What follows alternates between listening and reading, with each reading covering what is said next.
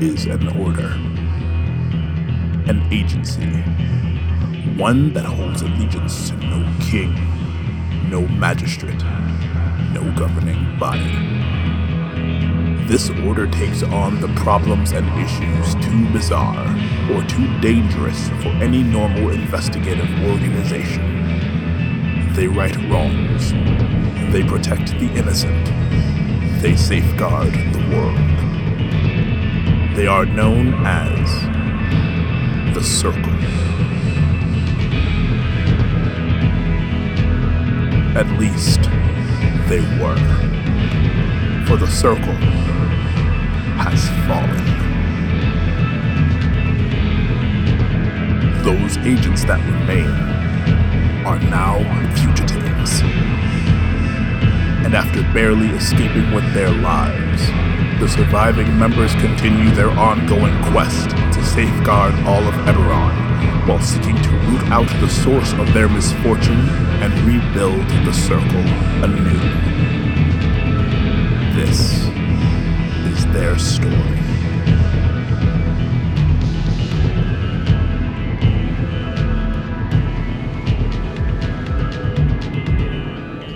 Hi there, everybody. Welcome back to Agents of the Circle, the podcast where I run an original 5th edition game of Dungeons & Dragons for my friends, and all manner of hilarity ensues.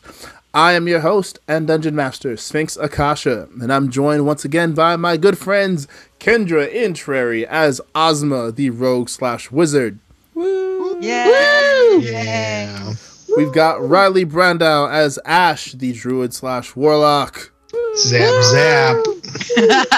Zap, zap. We've got Caleb Clark as Jazz Goodsong Jr., the rogue/artificer/warlock. We've got Emily Addington as Orla Talion, the druid/ranger. We've got Megan Davidson as Kaladan, the monk/cleric. Punch him in the throat. Punch him in the throat. And then pray. And pray. Pick a god and pray. We've got Joff Gibbs as Pilot, our paladin, our vengeance paladin. He's old and smells like cabbage. Bias to salvation. It's vengeance and blood.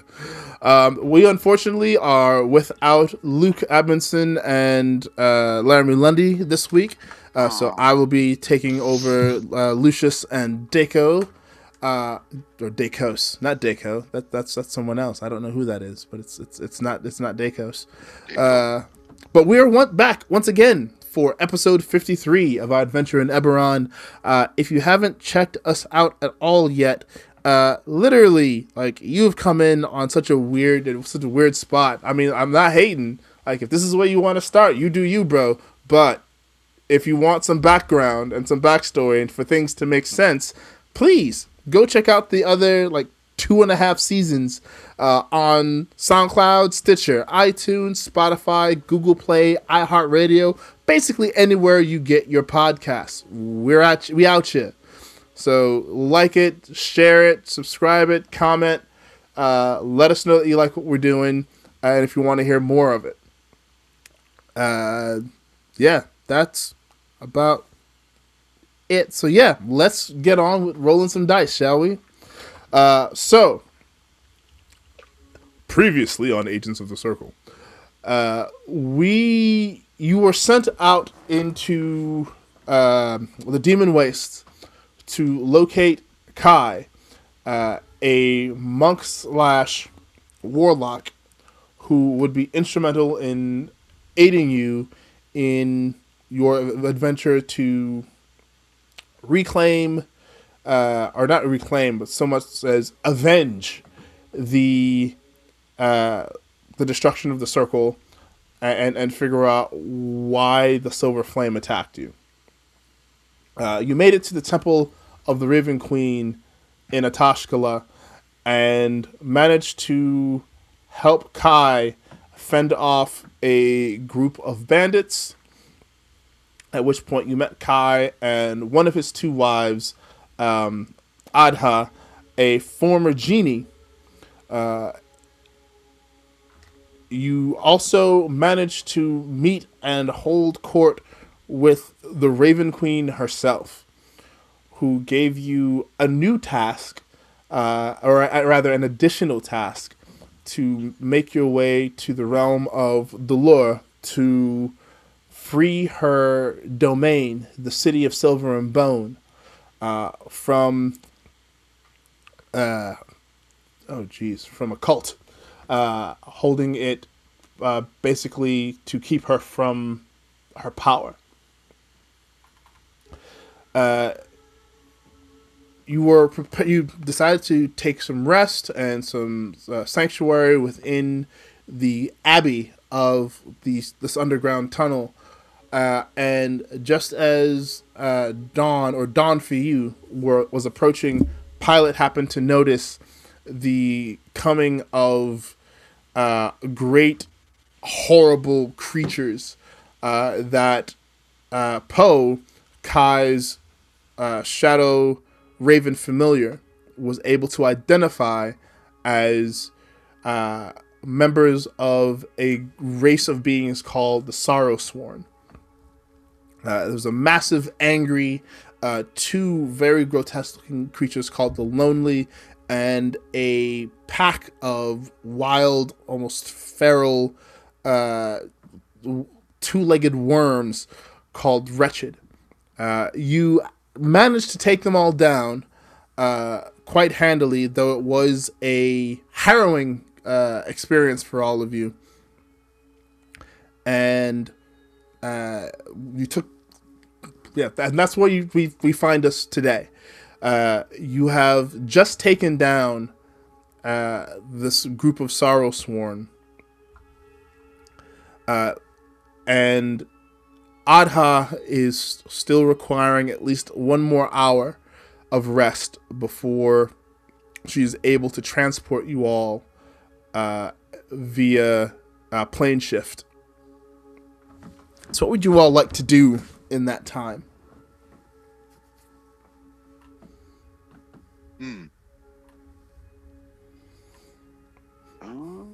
Lucius kind of sits on the floor. Well, that certainly was a thing.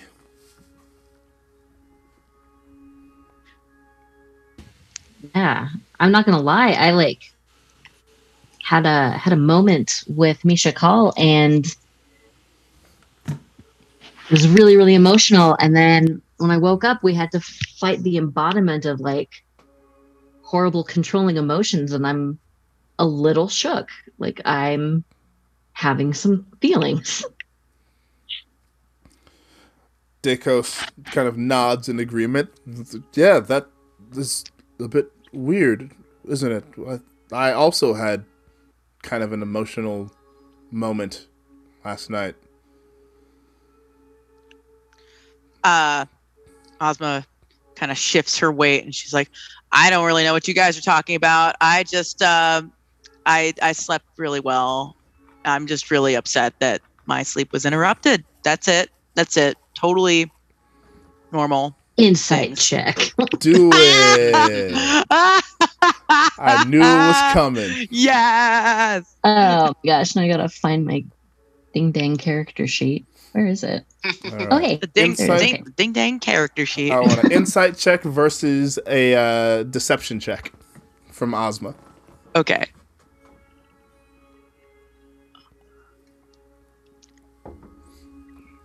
I mean, that's pretty good. Oh, that is good. That's what she said. Excuse me. Sorry, there's something stuck in my throat.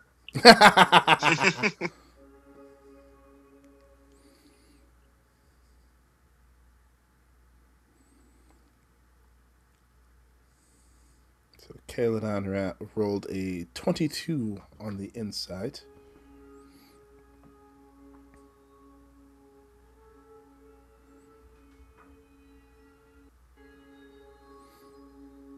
Uh-oh.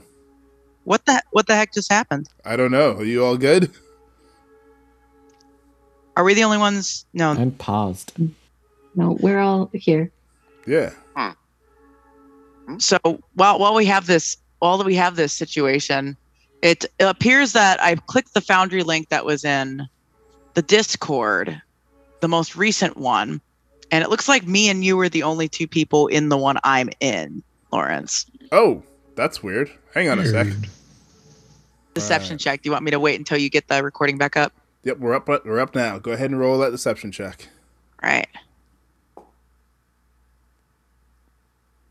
Deception.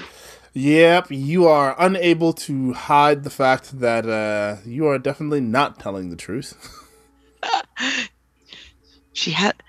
Ozma has like a +7 deception. How did that happen? You rolled a 10.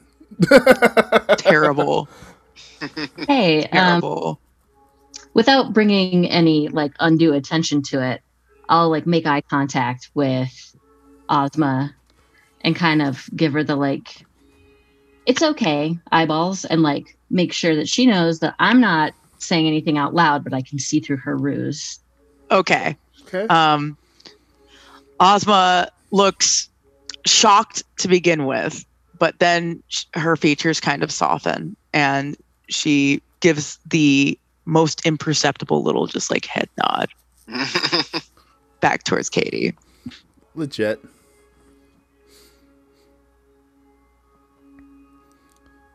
Let's see. Does Kai want to do anything about that at all? Probably not, but I'll check just to make sure. All rested. We had a short rest, right? After You're in the middle of your short rest now. Gotcha.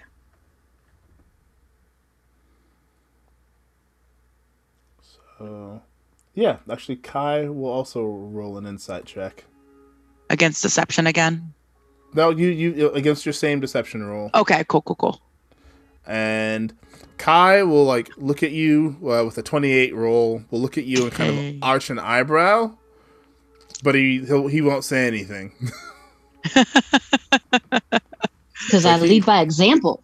He pretty much takes Katie's lead and just like gives you kind of an imperceptible nod and then turns away as if like he noticed nothing.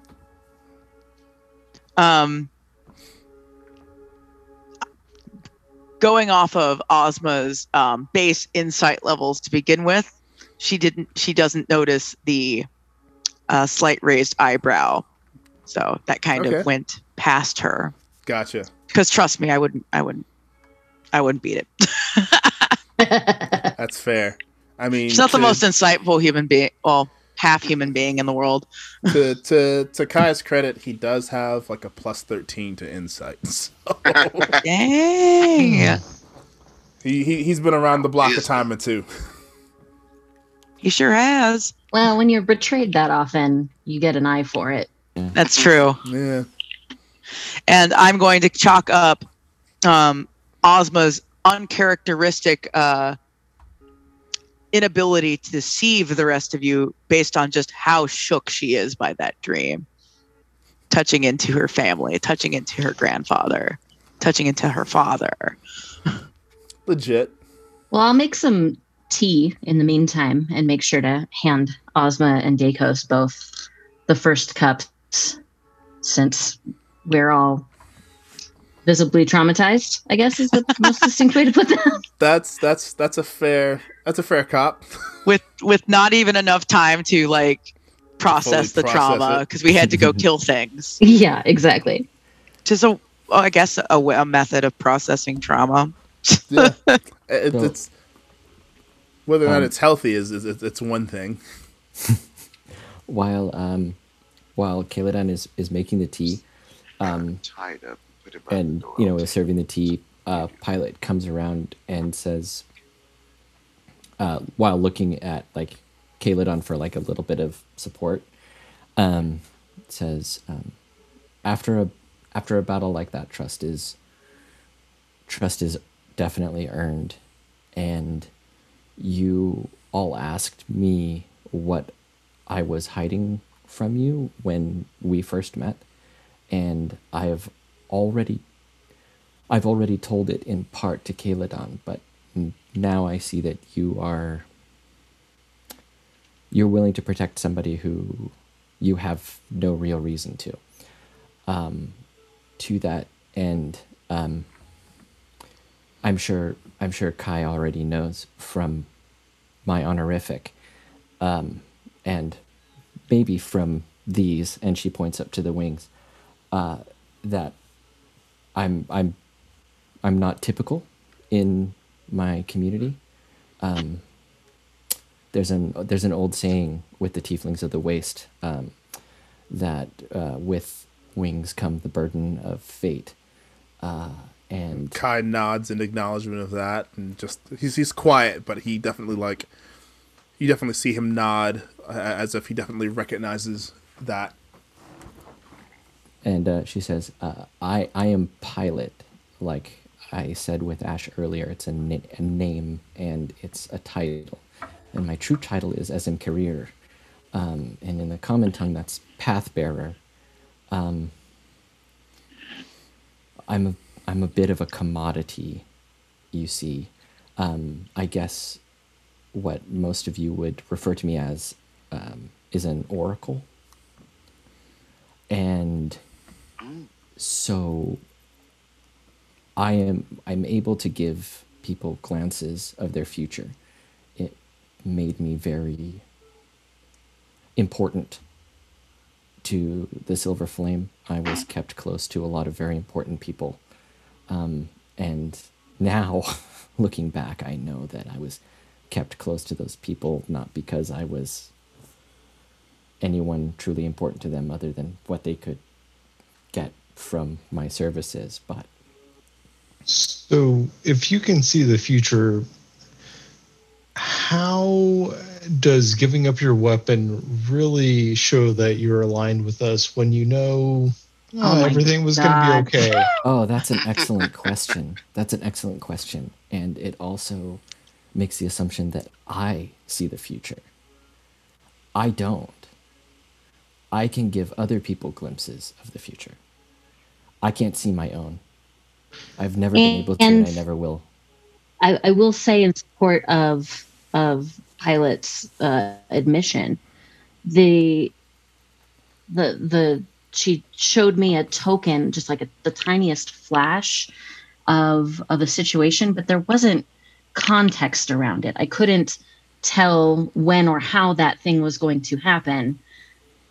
It just kind of boosted my awareness and preparedness for things. Does that make sense? Here, Ash, if you have a moment, let me show you. I guess I have a moment. So, Pilot sits down with Ash, and it takes about 10 minutes. But they just she just ushers you to sit across from her. And then what happens is you're just sitting down, looking into her eyes. She's looking into your eyes, and anyone looking on, because it takes 10 minutes. It takes a really long time. But your pupils, Ash's pupils and Pilot's pupils dilate and dilate and dilate and dilate until your eyes are covered by your entire pupil, like you're letting in every light. And Ash, you feel like you have like when it's done, you feel like you woke up from a dream that you can't really remember. And you can roll a d20 right now, and you keep that number. And whenever you choose to use that, it can replace a roll that you make or a roll made against you. But you choose when to use it. Legit.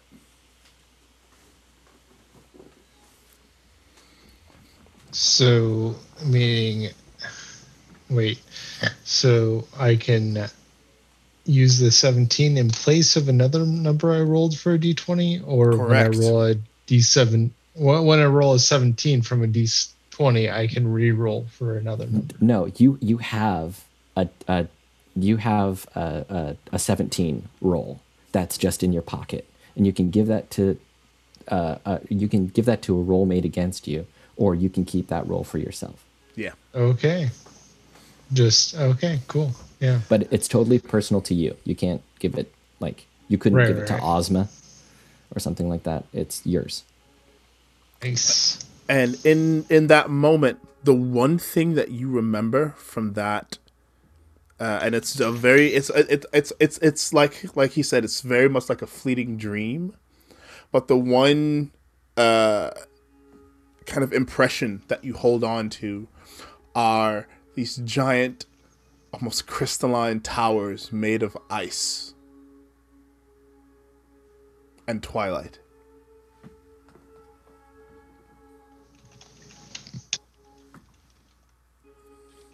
And you hear Mab's voice in your head. What? What was that?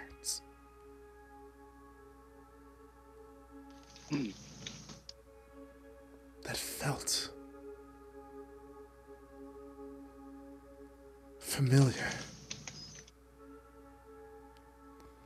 And you can tell that she shared your vision, but also shared the brevity of it. And it has escaped her in very much the same way that it now escapes you. But that's the impression that the two of you have held on to. Okay. Ash, did it work? Did you see the future? I'm not sure I saw the future, but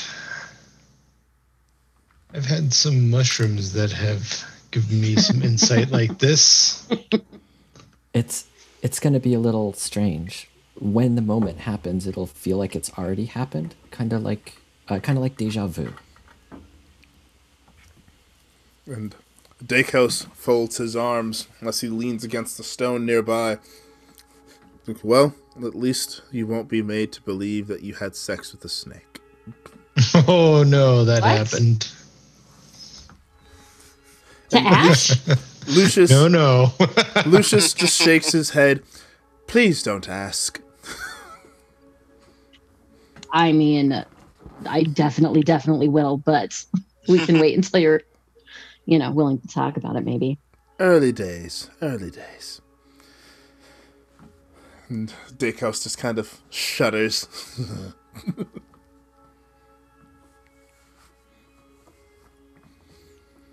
He sits leaning against the stone and pulls out some of the jerky rations that he's been holding, takes a piece, starts to chew on it, and kind of hands it around to everyone, starting with Pilot. He's very deliberately hands it to Pilot first, and Pilot or actually, first off, Pilot, do you accept? Of course. As you reach for the jerky, Dakos puts his hand over your other hand. He's basically clasping his hands over yours, and he gives you it's a very intense look at first, that then suddenly warms. Thank you. And he hands you the jerky. Of course. And Kai is observing. Go ahead. Oh, Pilot says, as she's eating the jerky and she's not really looking at anybody, and she says, before anybody asks, I can't do that again today, and I can't give anyone a glimpse who already has one. It just doesn't work that way. I'm concerned, Pilot, that you think this might be something based on the story you've told that we'll take advantage of you for. And I want you to know that you should never feel obligated to use that gift to benefit us. You're welcome here with or without that utility. I thank you for that. Yeah, Lucius nods. But as far as I'm concerned, you've more than proven yourself. So, welcome. And Dakos just looks at you and smiles and nods. You already know where I stand. Or at least you should now. Yeah, against that wall, we can see you. Dacos. Sigh. Yep. That's where I am. Right here against the wall. And Lucius, it's just if there were a way for Lucius to audibly roll his eyes, you'd definitely be able to hear him roll his eyes. I kind of feel like that's his default setting. Like if you could hear it, it'd always be this sound of eye rolling. Yeah, I feel like Lucius rolling his eyes would almost sound like stone rubbing against stone. How often can we trip together? You mean how often can I do that? Oh yeah, that. Yes. I can do it once a day. It takes a lot out of me. But I can't do it for you again until your glimpse has come to fruition. How long can I hold on to this glimpse? It's going to happen when it happens. Okay. It could be today. It could be tomorrow. But again, I can't see past what we've seen. If that makes sense. Yes. You haven't made those choices yet, so it's not real yet. Kai kind of furrows his brow a bit.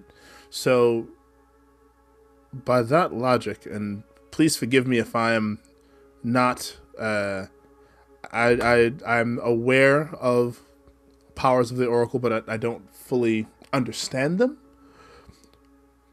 But it sounds like to me that they are, if it's just a matter of having made those choices yet, those choices could easily never be made. It's true. Those moments could come and go. But I also, I'm not a diviner. There's schooled wizards out there that can take these types of portents and focus them and know them and constantly do them and see them for themselves and for others and make direct action against the fates.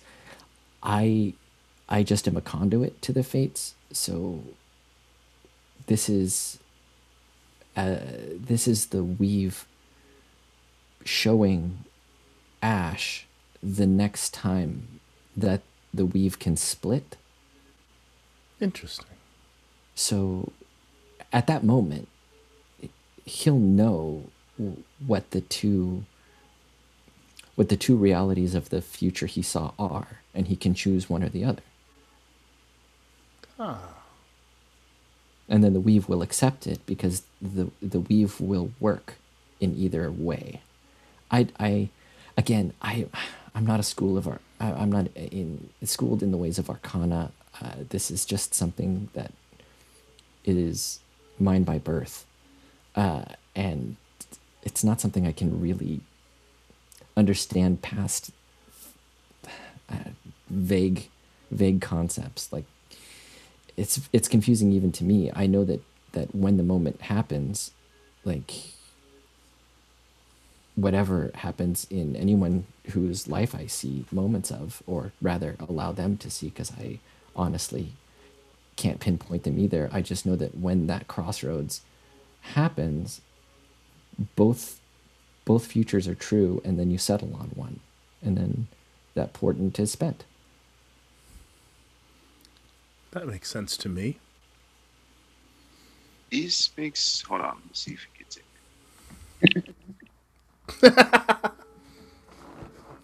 Does he understand it?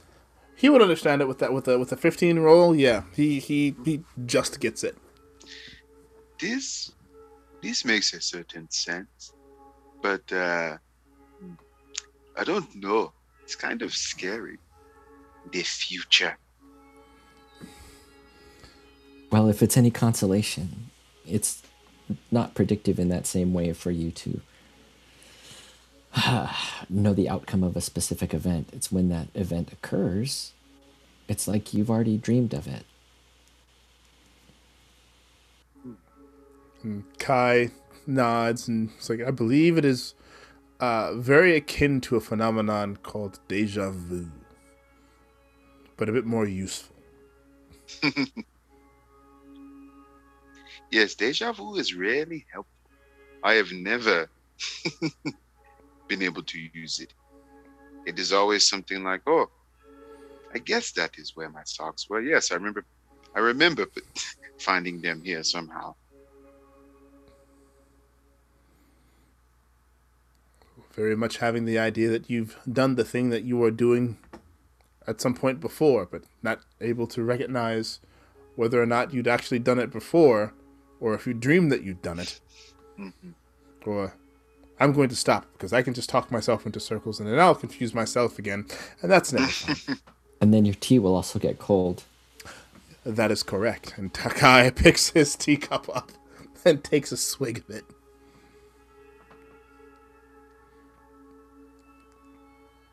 And he lifts it up and kind of toast to everyone. It's like, that was a battle well fought, and I appreciate your assistance and your aid in keeping this place intact. And, well, to new friends. To new friends. To new friends. And Poe kind of comes around and while on Kai's shoulder, Kai makes his toast and brings the cup down, and Poe just kind of dunks his head into the cup for a moment. Ah, yes, good.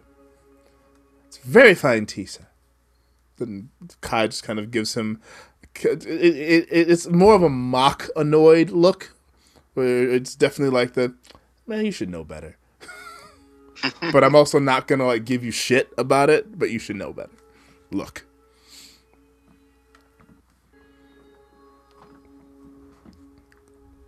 So you all spend your time in relative comfort. You all chat amongst yourselves as you rest. And about 45 minutes or so pass. And you see, you hear before you see this kind of low wind begin to blow. And it kind of ruffles the dirt and grass around you. And from the ring on Kai's right hand, a blue mist begins to kind of pour out, almost like dried ice, but blue. It's almost turquoise blue. And it begins to coalesce and kind of spin and solidify. And then standing before you, looking fully rested, is Adha. All four arms outstretched. Oh, that was nice. Now that it's a genie. You all look a bit worse for wear than when I saw. What, did I miss something? Yes.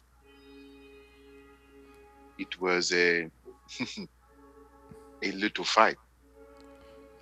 And Adha looks around and sees the bodies of the Sorrowsworn, particularly the body of that giant Angry, and looks at you, Jazz, and looks at Kai. Dear, I don't think his understanding of little is what's the word I'm looking for? Accurate. It's not accurate. And Kai nods. I know, sweetheart. It's a figure of speech. It's like I figured as much, but I just sometimes human speech patterns are just odd enough that it eludes me.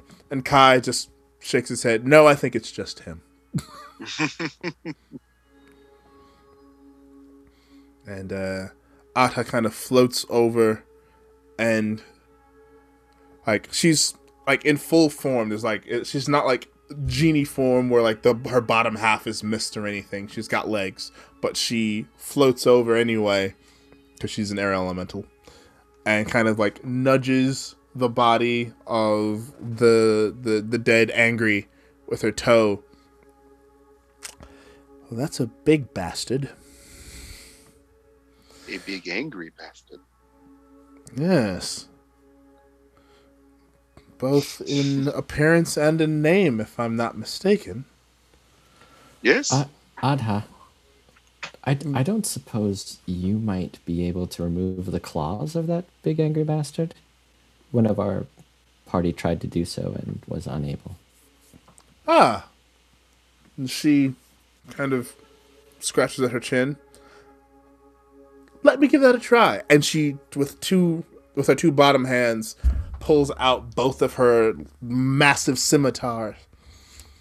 And let me get her sheet out, so then I'll roll for that for you.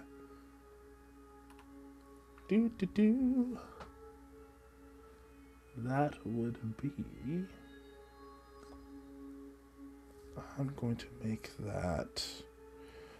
So she walks over to where the first clawed arm lays, the big angry hook claw, and she will just slice down upon it.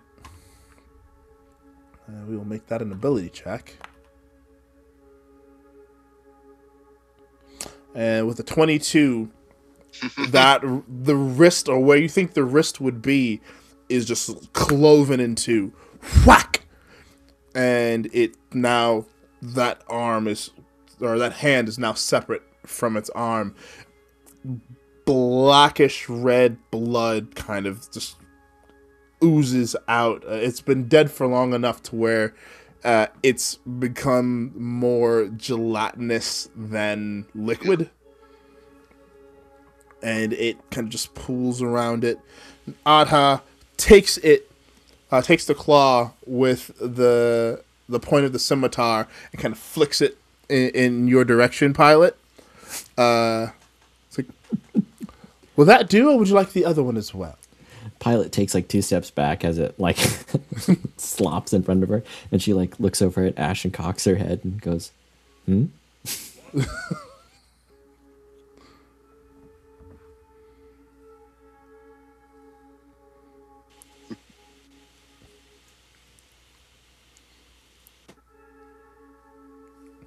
Adha will slowly, kind of casually float over to the other hand. Do you want this other one as well? I personally don't want either of them. Ash, you were trying to get these? Oh, I was. Yes, you were. It was either you or Jazz were trying to get them. I don't think it was me, but And it was the claws of anger seems like something that could be made into something. I'll take it. I mean, yeah, that does sound possibly like something I could use in a different state. And Adha shrugs and just suddenly brings the scimitar down on the other wrist. And let's see how she does. With an 18, it's less neat. But she cleaves down and has to it gets stuck in the bone just a little bit, and she just pushes down on it just a little bit, and you hear this crunch and as the bone and skin loose from the arm, and the other claw just kind of clatters a couple of inches away, and she kind of flicks the blood off as the blood from the stump now begins to kind of pool, and she seems very glad that she's not actually standing near it, that she's floating over it. and she just kind of leans down, takes the hook on the tip of the other scimitar and flicks it over towards the other hook, which kind of clatters nearby and settles about an inch or two away from the first claw. Ash fixed them up. We'll put him in the bag. All right, I will. Let's see, so I can remember to put that in the bag of holding for later. Given the proper workshop, you may be able to process these into something. I should keep our eyes out for a workshop or something. Yeah. For all this stuff, because we've got quite a few magical components. Beholder eyes. Was there something else? You did acquire quite a few things. You got some kyber shards and some other accoutrements as well. Some beholder eyes. Yes. Yeah. Beholder eyes. Yeah, 4 beholder eyes. Something from 20 something that would kyber explode. shards.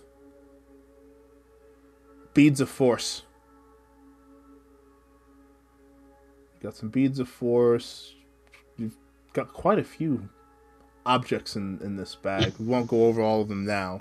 One of them being a potion to detect wealth. Not sure what you need it for, but you got it. So yeah.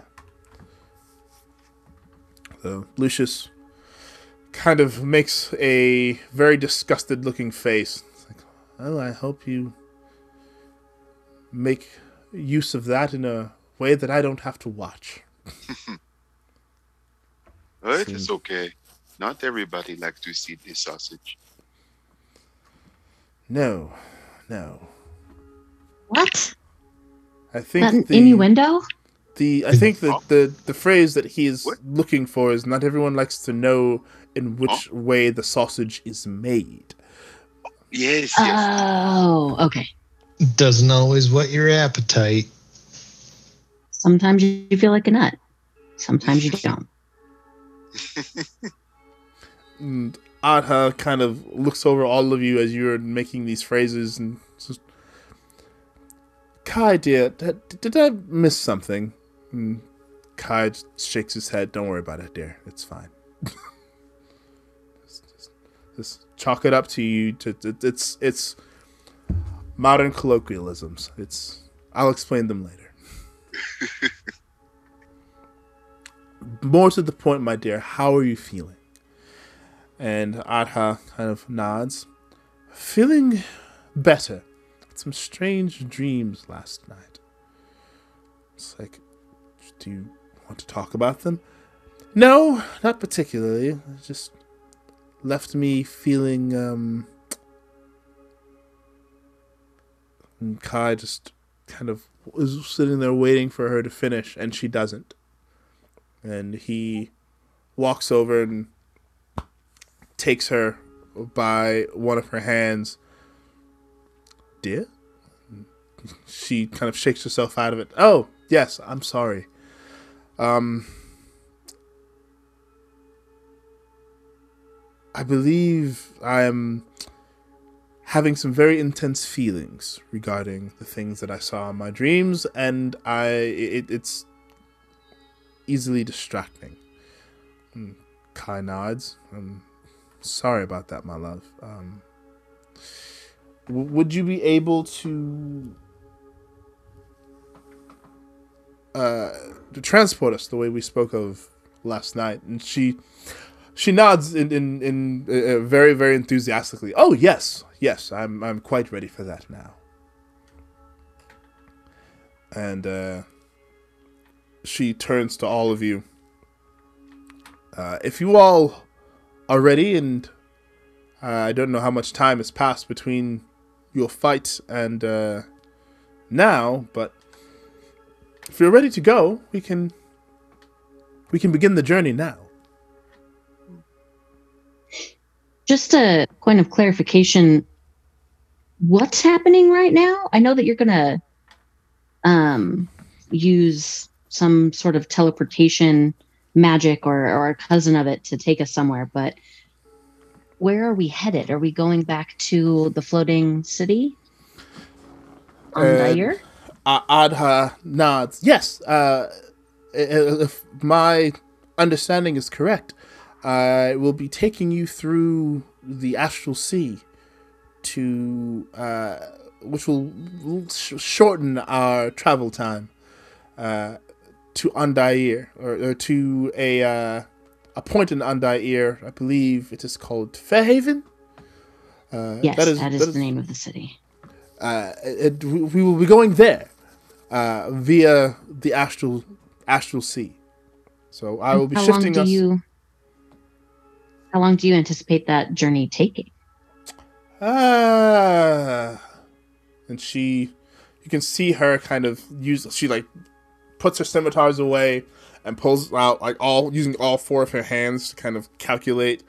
Well, she grabs one hand with one of the other hands and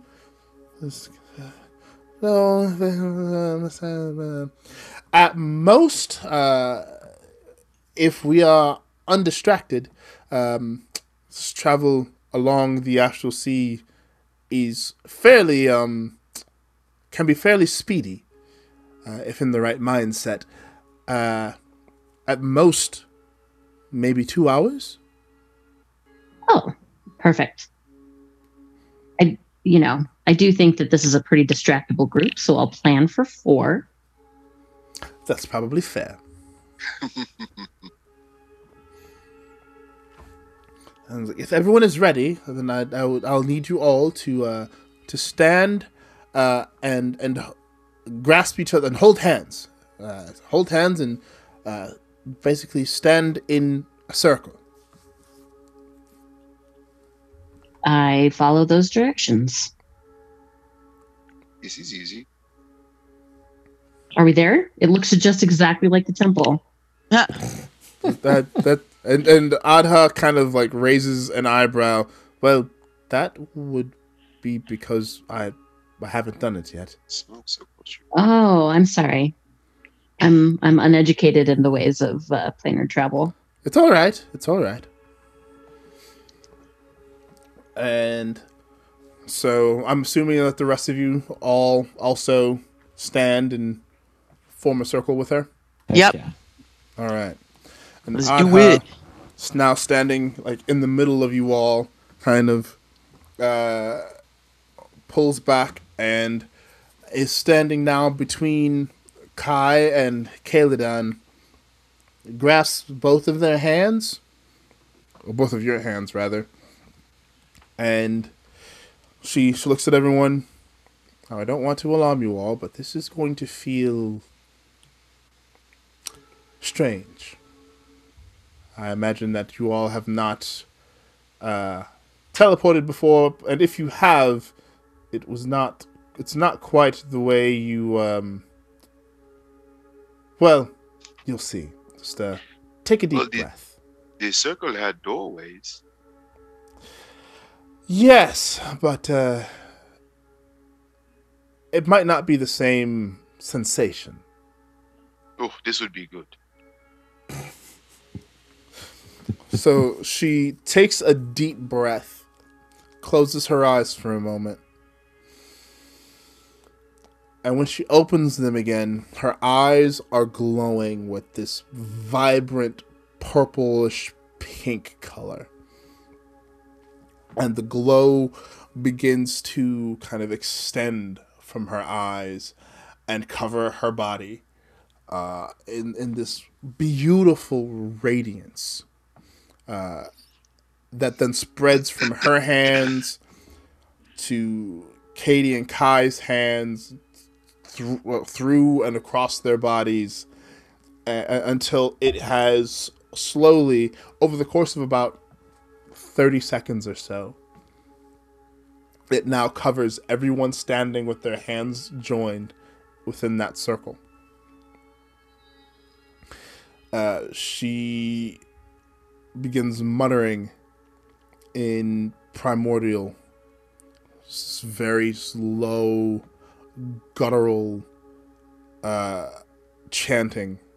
It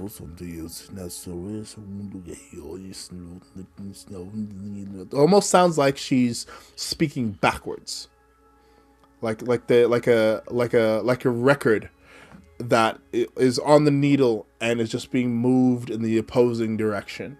And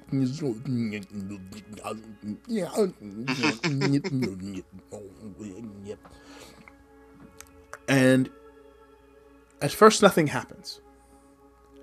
But as she continues to speak, you begin to hear a strange sound in the background.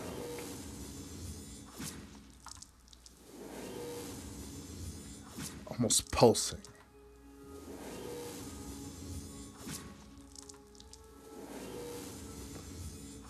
And then this almost rippling sensation that carries across and into your visual. It feels as if the air itself has begun to quiver and ripple and shiver. And it's almost as if the world around you has begun to fade away. And superimposing itself onto the world that you know is this absolutely strange landscape of just the most bizarre colors, greens and oranges and tints of blue that streak across a sky that seems to go in all directions. And massive stones and land masses that just seem to float by. Some of them smooth and full of grass and vegetation that are in colors you would not expect to see in such plant life, like purple grass, strange green colored fruits growing from golden trees, silver bushes floating amongst the floating kind of in the air, attached to nothing at all. And you also see ruins of buildings. Some of them are ruins, and some of them are in absolute perfect condition, clinging to the surfaces of these giant floating land masses. And as the rest of the world, as the rest of the temple of the Raven Queen vanishes from your view, you find yourselves floating kind of in the middle of the space, your hands still together, held, but now just floating, buoyant but not tethered. Oh yeah. And Adha, the glow ceases, and Adha opens her eyes. Welcome to the Astral Sea.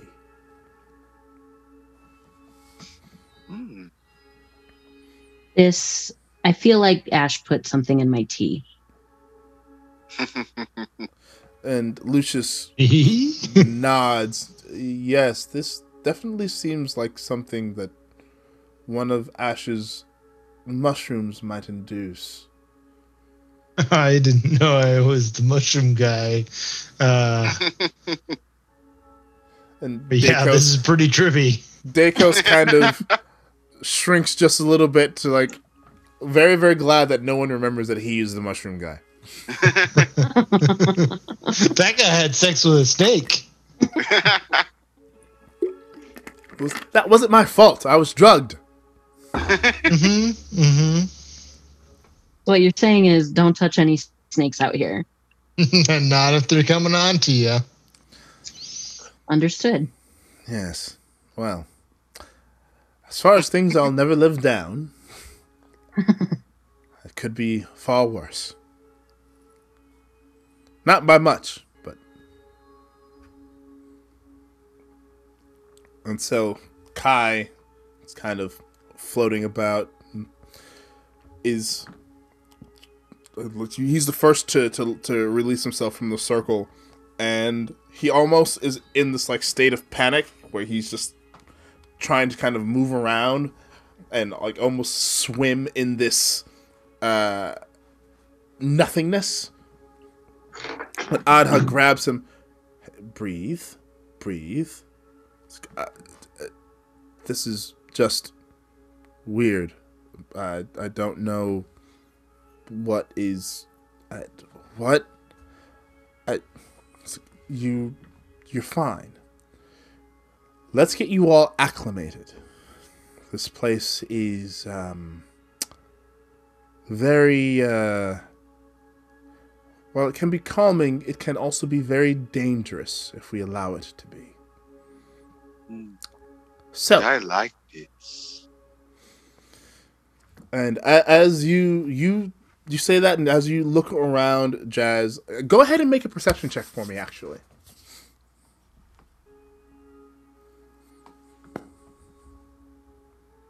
No.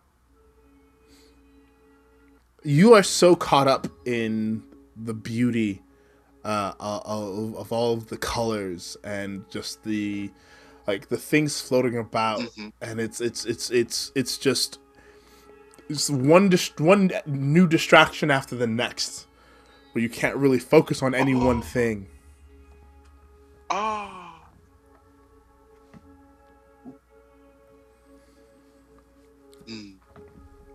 And Adha is kind of, all right.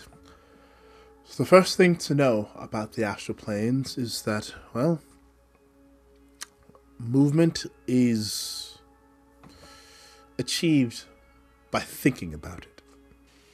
You look back at Pilot, her wings are out and she's flapping around and she's like slowly rotating around in a circle, really confused. It's like, yes, your physical, then she kind of gestures towards Pilot as an example. As you can see, your physical movements really won't get you anywhere. You have to focus. And she turns first to Caledon. So let's give this a try, Caledon. And she gestures towards this beautiful rock that's floating nearby, or landmass actually, floating nearby, with this gorgeous red grass. I want you to think about setting foot on that grass. Really think about it. And for that, I would like for you to make a wisdom ability check. Wisdom ability check. Da-na-na-na. Are you my ability or are you my save? You're my ability. Not so awesome. 14. It's awesome enough. It with a, like, you can almost feel yourself kind of vibrate a little bit into everyone else.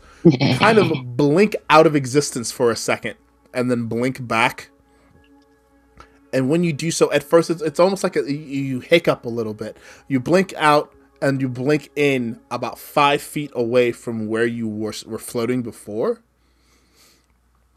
And then you blink again and you are sitting on top of the mass of red grass.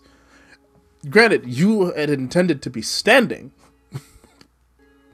but you are sitting like full cross-legged on this plain of red grass. Oh man, that's really cool. If you can dream it, you can do it, you guys.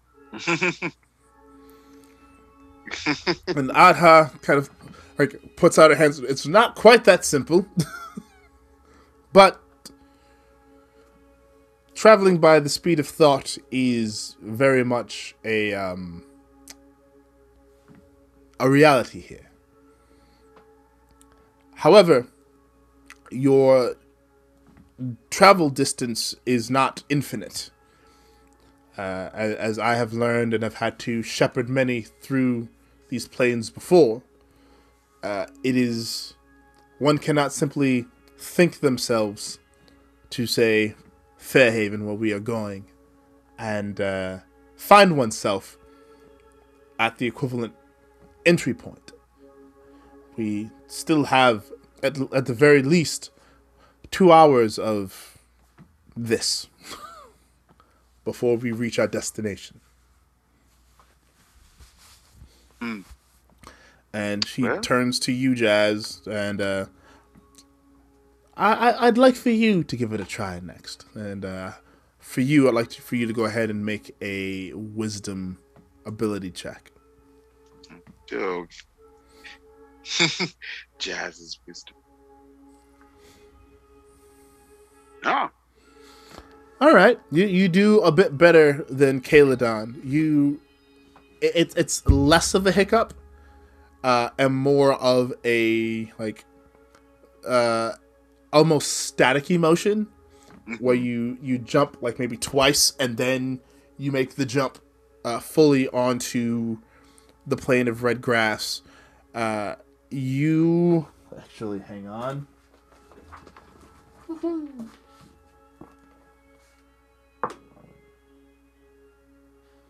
All right, you wind up on your head, kind of straight up, as if you were doing a head spin, but you're spinning very slowly, but like standing like straight up on your head, your feet straight in the air, just like spinning very slowly. Jazz goes, "Oh, that was cool." But you don't feel, it doesn't to you feel like you were standing on your head. And it's the first time that you notice the weightlessness or absolute lack of gravity, where there are no carnal directions. There is only forward.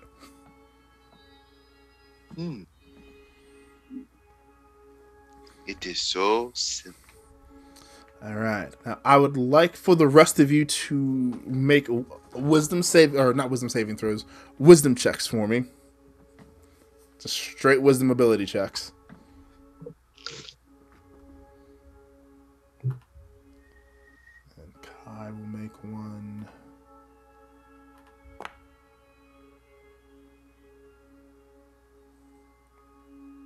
Roll? Yeah, you roll. You already did one bit.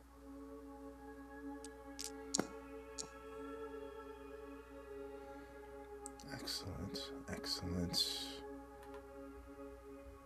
Let's bring Lucius out and do that as well. And then Dacos. Sorry, I hit the button too many times. The first one was a 16. Cool. Just a few. Well, it didn't work, so I hit it a bunch more, and then Yeah, that's how it's supposed to go, though, right? It's not working. You kick it a few times. So, of all of you, the one having the most issue would be Dacos, and he's just not doing well with it. So, Adha, for the first couple of jumps, is kind of leading him and taking him by the arm as you all jump the first few times. Pretend it's a backflip.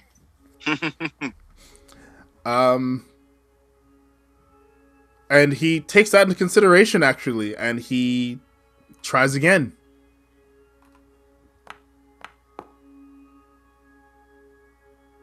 And does so much better that time. Oh no, that's Lucius. I'm sorry. That was not, I was like, oh man, he does so much better. Oh no, that was Lucius. I'm sorry. False hope.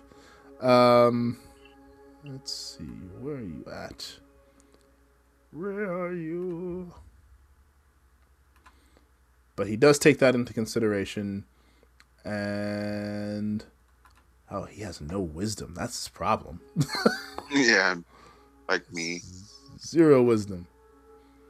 He does a little bit better. Still not great, but he does a little better.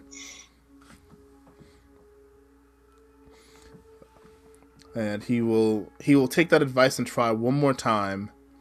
This time he will very, very carefully consider like everything said and everything that Odd has said, and will use intelligence instead. And he does worse. Grandpa. And Adha is like, it's all right. You'll get it. I'll help you. And you make a couple of very easy jumps, and you make it to one plane of grass to what looks to be the remains of a mountain that has a giant impression of a fist, as if a giant's fist has punched it and torn that chunk of the mountain off of it, and now that chunk is just what's floating out in the ether. And you leap and jump off of that and wind up on something that looks very familiar to you, Ozma. It appears to be the remains of a skyship. And it has this very, very, very familiar feeling to it. Like you can almost sense emotion kind of rippling off of it.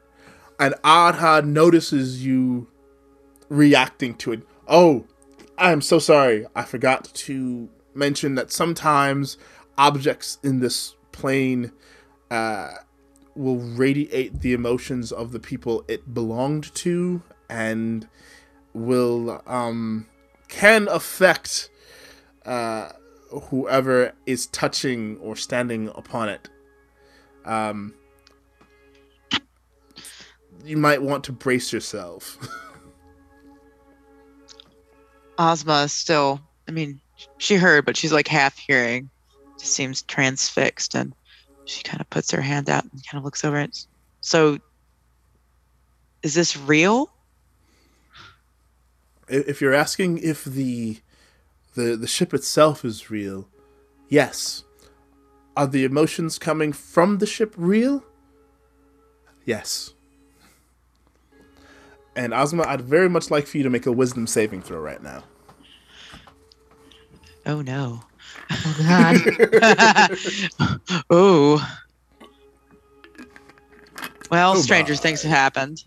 That's true. She usually rolls a natural 20 the first couple rolls of the game. So It's true. Yeah. Oh, there it is.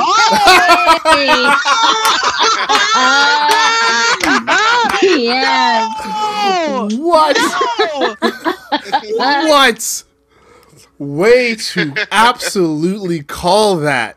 Oh my goodness. Wow. Jeez. I don't even know what to say. Jeez. Got some magic in you. You have definitely got some magic in you with those rolls. So you rolled a 23 with your nat 20. With my math, and for the record, my wisdom is 10 with a +0 modifier. So let's just throw that out there. That is insane. All right. So that being said, you managed to stave off with your force of will, using you've got your memories of your grandfather anchoring you to yourself, and the emotions cascading off of the remains of this skyship are not overwhelming to you at all. They kind of sift through you, and you're able to kind of part them, almost like a sieve, as they kind of move through you. And you happen to grab onto one particular emotion, and it's a very familiar emotion. You feel Zaz. You feel Zaz recently.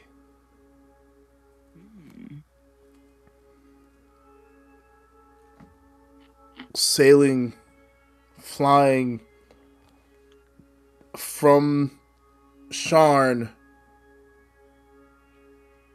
through the Lazar principalities, moving towards your grandfather's domain.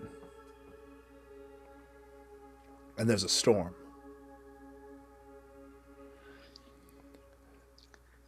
And then there's, for the briefest moments, there is this great sense of resolve, and then there's this great sense of fear. And then there are thoughts of you. And the resolve is strengthened. And for a brief moment, there is a memory with this emotion of, from his own perspective, looking out over the bow of the ship as it plummets towards this rift in space. And he's running now in the opposite direction, leaping off of the ship and just barely missing the rift. And that's the last thing you see. And you are pulled out of that vision and that feeling.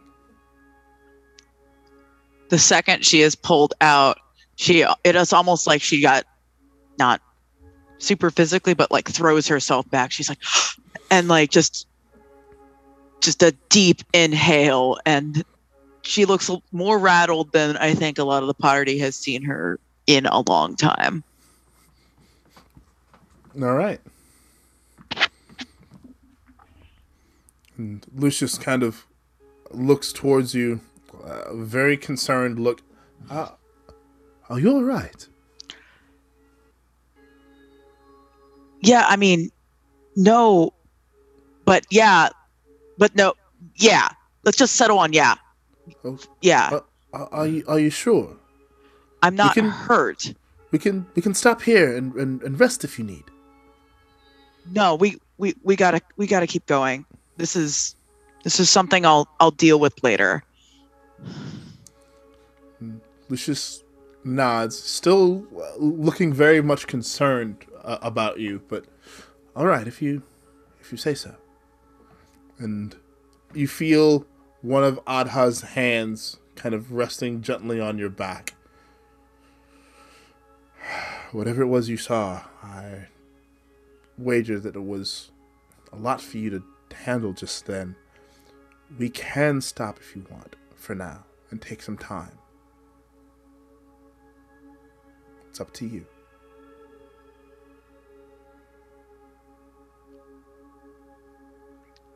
Ozma looks unsure.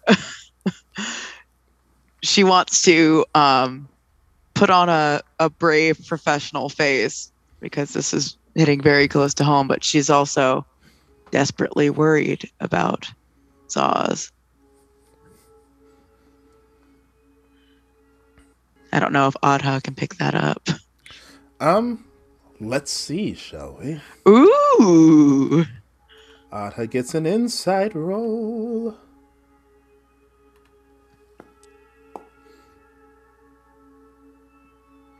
With an insight roll of 22, she definitely picks that up. And says nothing to you, but wraps all four of her arms around you. And just kind of like, we're here if you need us.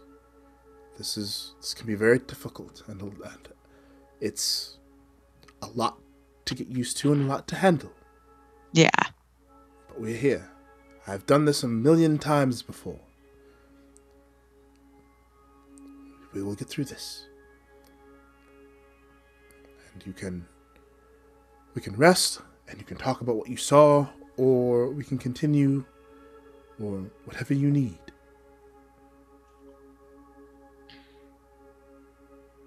Ozma takes a deep breath. She kind of straightens herself out, and she says, I'm going to actually talk about it, but I don't know if I'm ready to. I think I kind of want to just keep going, but I'm not going to not talk about it. I just need some time. And Atta nods. Her face is very understanding, very warm, almost motherly towards you. I was just about to say thanks, Mom. And Insight check.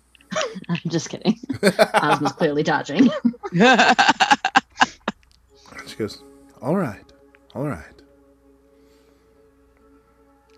And she releases you, but one of her hands grabs onto yours and gives it like a gentle squeeze. Aw. And you all continue. Go ahead and take a point of inspiration for that. I sure will. Thank you. So as you continue to bounce back and forth, well, not so much back and forth, but bouncing forward, jumping across different landscapes and floating features, you come across another point in space, maybe about 10 or 15 minutes later. There is a strange kind of rippling happening, and it's near, what appears to be a floor, a tiled floor that is separate from anything else. It looks like it once belonged to something very, very fancy. The tile work is very, very intricate. Lots of geometric designs and shapes. In the center, carved into the tile, is a circle. And carved into those circles are arcane symbols. Ozma, you can tell that right off the bat. Very arcane looking symbols.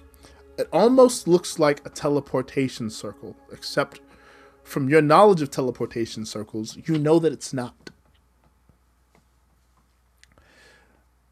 There is a ripple kind of cascading just on atop the center of the circle. And the ripple seems to almost pulse like a heartbeat.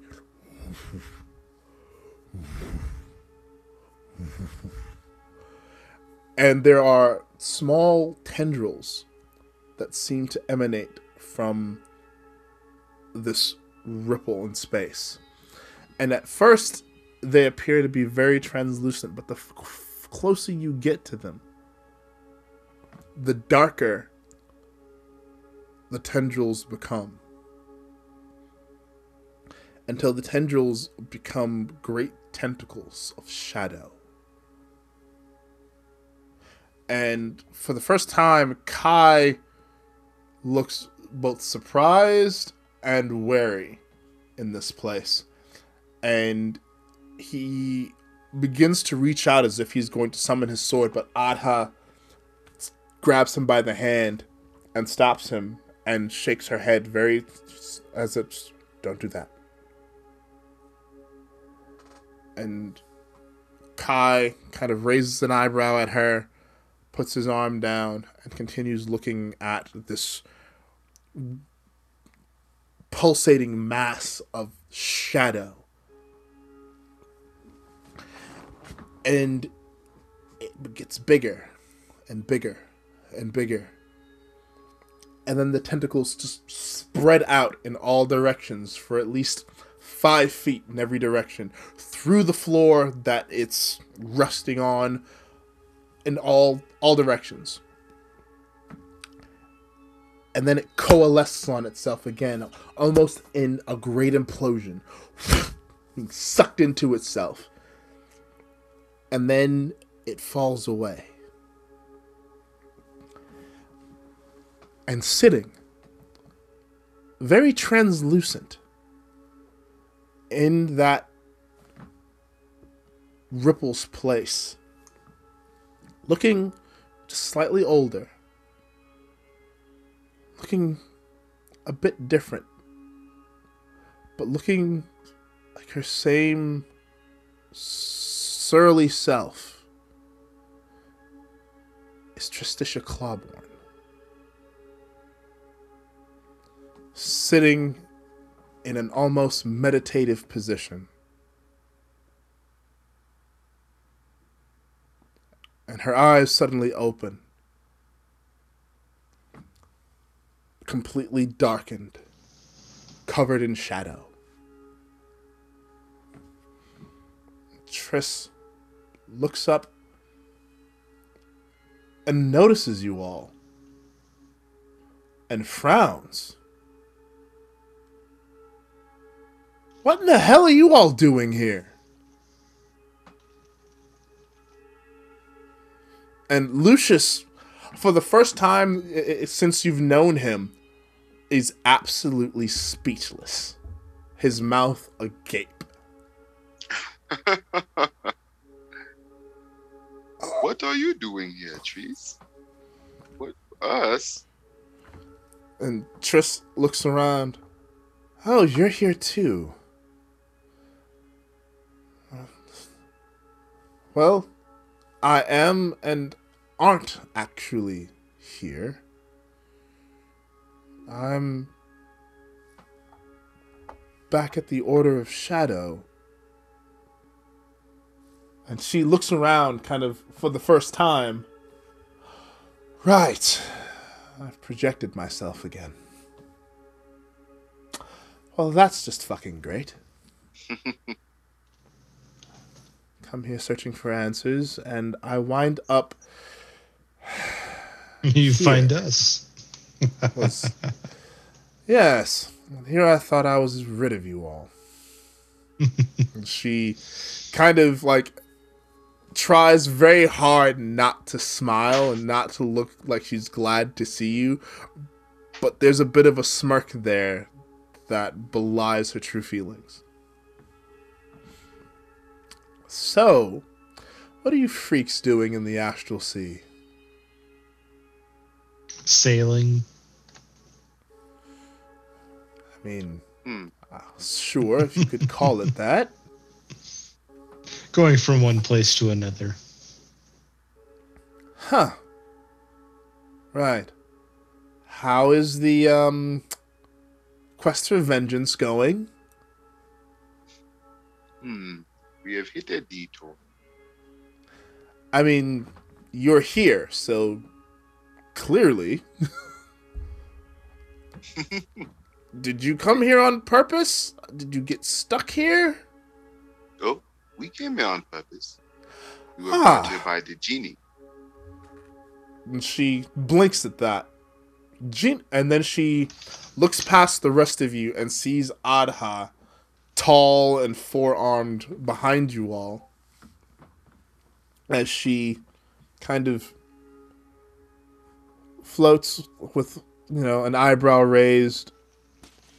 I take it you are all familiar with this person. Oh yes, she was an agent like us. In fact,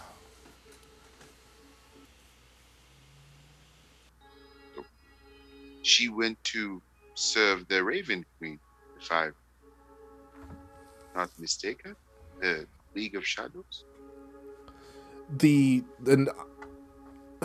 As much as you can see, with her eyes completely darkened out, she definitely kind of lifts her head a bit. And her eyes roll as best as they can in that state. Not serving the Raven Queen, stupid. I am with the Order of Shadow. I am trying to gather more information about my mother. If you had read the note I left you, you'd know this. Jasper. This I read, but this I also didn't completely remember. Right. Of course. And she takes stock of all of you. And she looks at Katie. I remember you some. And then looks at Pilot. You I don't know. What does Pilot know about the Order of Shadows? Give me Should a I do quick like second. a history check or something like that? Possibly. Give me a quick sec. Let me actually look at your sheet real quick. Yeah, go ahead and do a history check.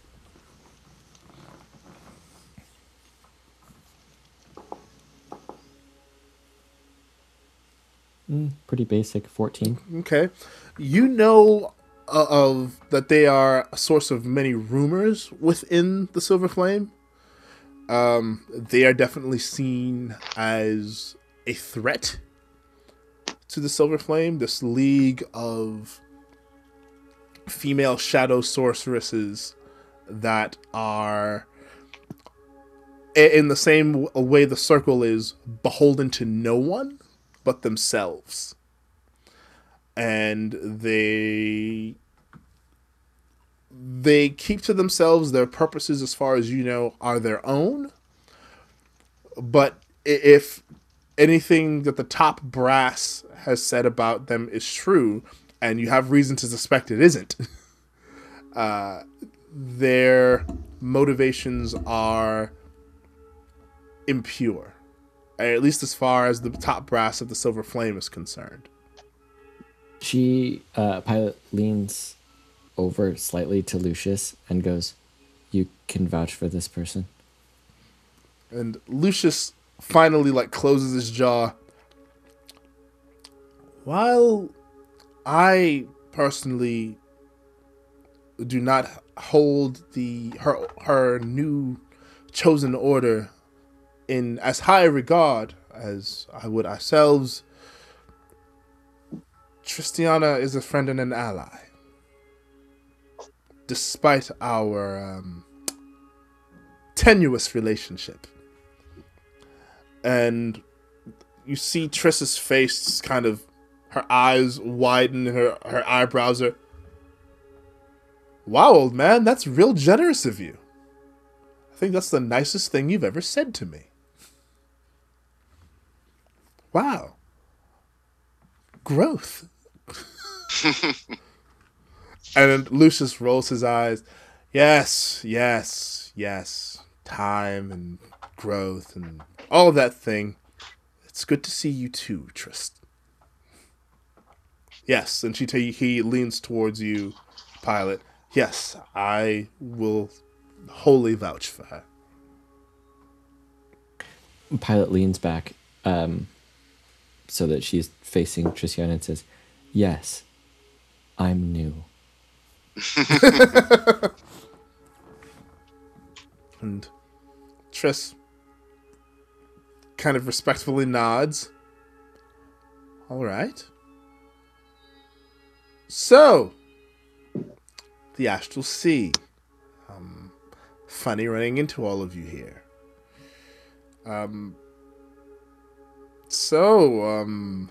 How's Trix? This is very awkward. It's like, and she looks at you, Ozma. Well, there's at least one person that I am absolutely thrilled to see. You're still alive. That's a good thing. I mean, it would do my reputation a disservice if I wasn't. That much is very true. I knew you you were still gonna be alive. Ain't nothing taking you down. Well, that's true. I have proven to be very stubborn, I suppose the High Mistress would say.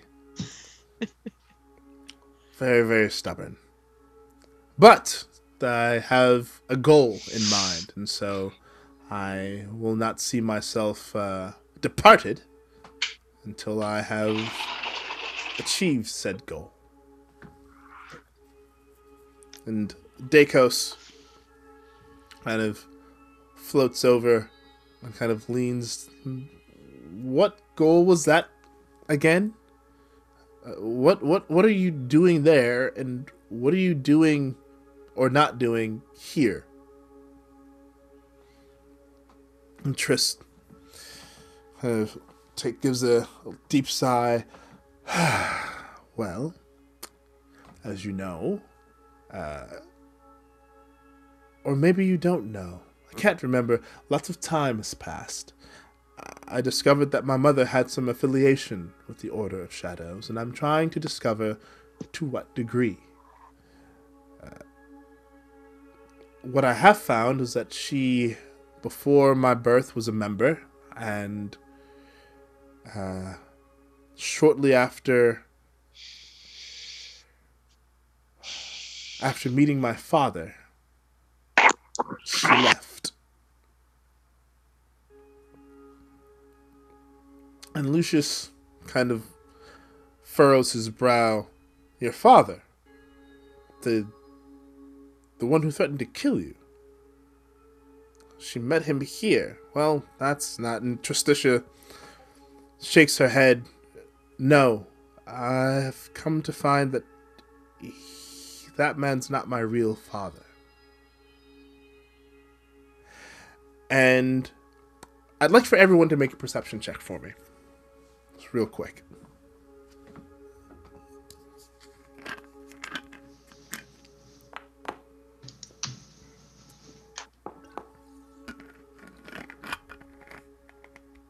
Oh, nice.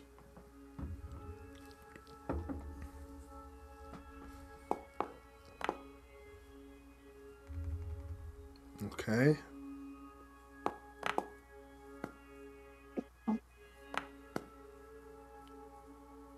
Makes so good. Oh, good gracious, Jazz. That was terrible. I cannot see. All right. Let's see. Dakos will make a perception check. Dakos fails.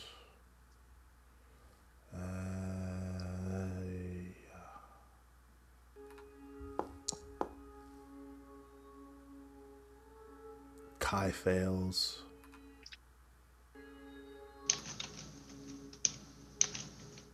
And let's see, Lucius. Nope, that's persuasion. That's not perception. Let's try that again. Okay.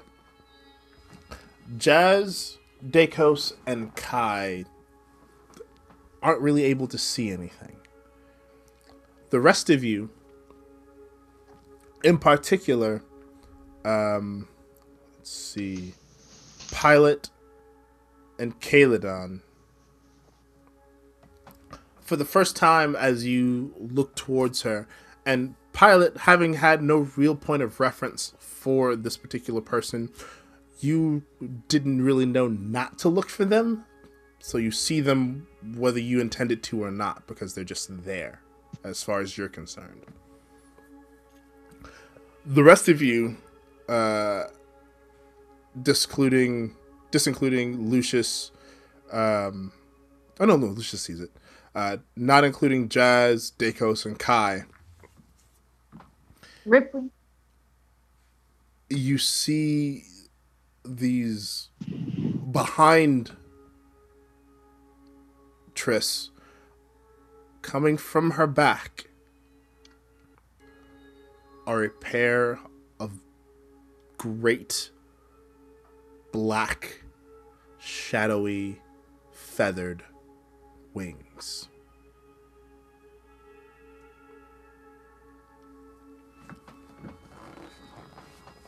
Like And shadowy, like they're dark in color, or shadowy, like they're wispy and kind of non-corporeal, like Poe? they appear to be a little bit of both. They seem very non-corporeal, but also like if they were solidified, they would be actual black feathered wings. That's new. And she, What? Triss notices you noticing them and kind of looks back. Right. Just as I've missed some things, so have you. So as it turns out, my biological father was a celestial. And so, I am less half elf, more ASMR, I guess. Oh,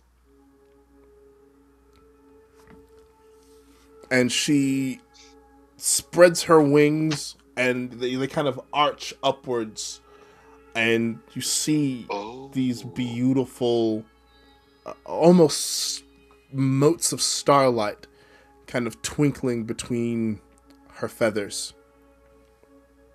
And then they retract and kind of close in around her almost like a cape, but a very, very much a translucent, incorporeal cape. And then it merges in with the rest of her clothes and becomes an actual cloak around her. So yeah, I've learned a lot about myself, and haven't learned much about him. Not even his name so much, only that he was what he was, and then he died. So there's that thing. And yeah, there's one other thing. And those of you who remember recognize the giant black spectral dog with 4 red eyes coalescing into existence from behind her, stalking forward. Like, Oh yes. almost curiously, like walking on absolutely nothing. Just stalking forward. Excuse me. And looks towards you. And cocks its head to the side. And its mouth opens in a very wide doggy grin. And you hear this very childlike voice. Oh, I remember them. And there's a shimmer. And in the dog's place is a very sullen looking, it's not sullen, sullen's a bad word for him, a very dark haired, almost gothic looking younger boy. Looks to be somewhere between 13 and 15 years of age. Very slender, but very cheerful. Wearing a gray shirt with a black waistcoat over it, and dark gray and white pinstriped trousers, and calf-high buckled boots, and a cravat around his neck. I haven't seen many of them in a very long time. Triss, where'd you find them? And she looks at him. Caleb, they've been away for a while. And you recognize that name, because it's the name of her younger brother.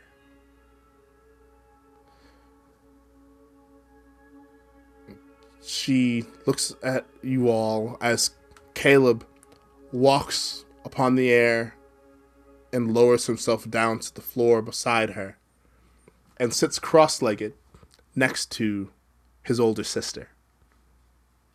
So, this is my younger brother, Caleb.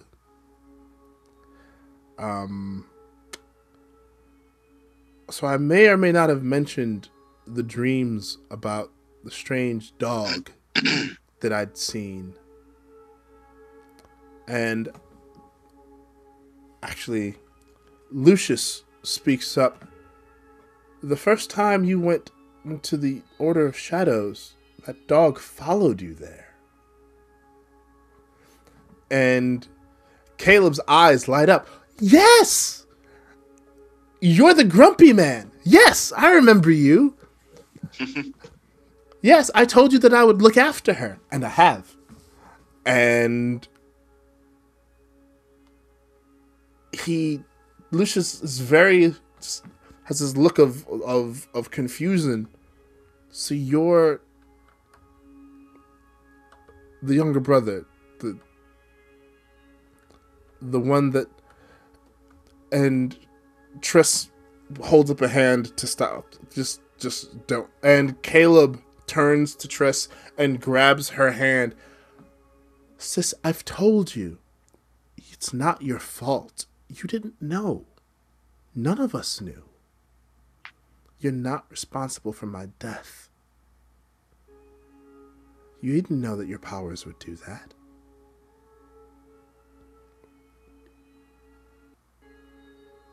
And Triss turns to him. All I want is for you to forgive me. And Caleb just laughs at him. There's nothing to forgive. Stupid. And he leans over and just like takes her in this very little kid bear hug. And in that moment, like it's a couple of seconds where he transitions from little boy to big black dog again and licks up the side of her face. And this like spectral drool is now just all across the one side of her face. And she's, oh God, you are worse than you were when you were alive. Oh. And in that moment, he's a little boy again, and he's rolling on the floor laughing. Oh, your face is all wet. It's like, yes, stupid, because you licked me. He's still rolling on the floor, unable to control his laughter. And Lucius kind of cracks this smile. It's like, this is... I don't know what to make of this, but... Huh.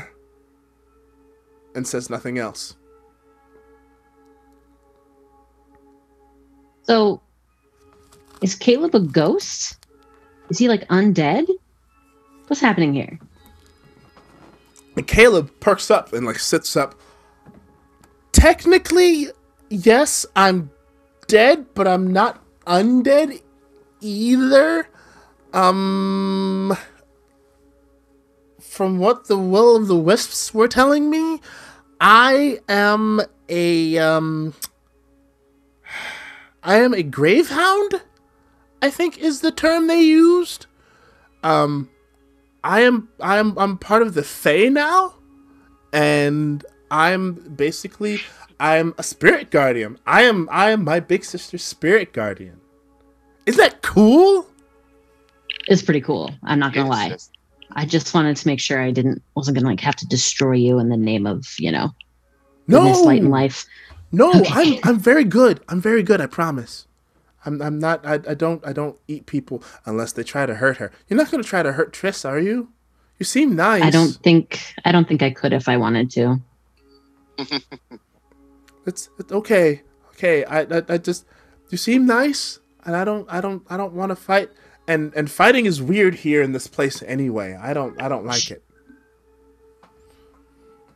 But Thank you for not attacking my sister. She seemed to speak highly of you when we were... And Triss, like, covers his mouth. Shut up! Oh, He's like, what? And he takes her hand away from... What? You said that they were your friends. Don't you want them to know that they're your friends? I don't understand her sometimes. She's weird. Triss rolls her eyes. You're weird. Ah. So yeah, our dad is some kind of fallen angel thing person, and I guess he met our mom, and I don't really remember. I guess I was a baby when it happened. Triss was older, but not by much, I guess. Triss is like, I'm like 5 years older than you. At least. Settle down. It's like, yeah, but I'm like 14, so... I mean, I'm not 14 anymore. I'm clearly not gonna age again, ever. But I'm also this cool thing, and I can do this. And he shimmers and becomes the big black dog again with 4 giant red eyes. And then he shimmers again, and he's like, ha ha ha ha! He's a little boy again. Like, it's the best. And I wanted to say something for so long, but I had to. There were rules. And had to make sure that I did all the things and that Triss did all the things just right before I could tell her who I was. And it was a lot. And I'm so glad that I can talk to her now. I missed her so much. And Triss, for the first time, you see her pale face go just a little red around the cheeks. And it's just like, I miss you too, dumbass. I'm glad you're still around. But shut up about it. Don't make a big deal out of it. Damn. And he just kind of giggles. Anyway, Triss is trying to find out more about who our parents were, and that's why she's still here. She's figuring it out. And I'm going to help, because they're my parents too.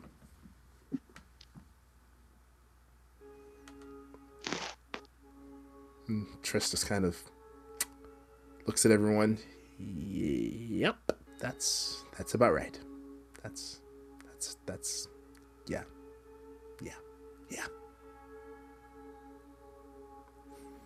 And she looks at Jazz, and for the first time, she like seriously considers you for a moment.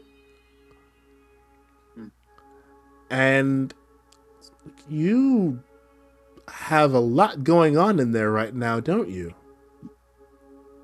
Oh yes. And Caleb's like, you're just now seeing that? He's got a ton of people inside of him. That's so weird. It's so cool. How'd you fit that many goblins inside your head? Well, I just picked them up. That's so cool. And why do they all have instruments? Because they are learned. And for the first time, well, not for the first time, but they begin to play. But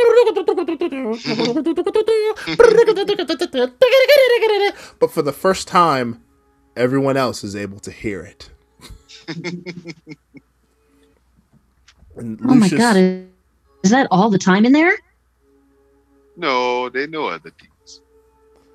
And Lucius turns around. I can't tell. Is that the goblins inside your head, or is that the sword? Oh no. And at that point, Saif kind of materializes as this shadow. Basically, it materializes as your shadow, just behind you. No, that's definitely not me. I'm, oh, that's new. And it kind of looks around itself. I'm a bit freer here. That is unexpected. And Jazz, I'd like you to make a perception check for me.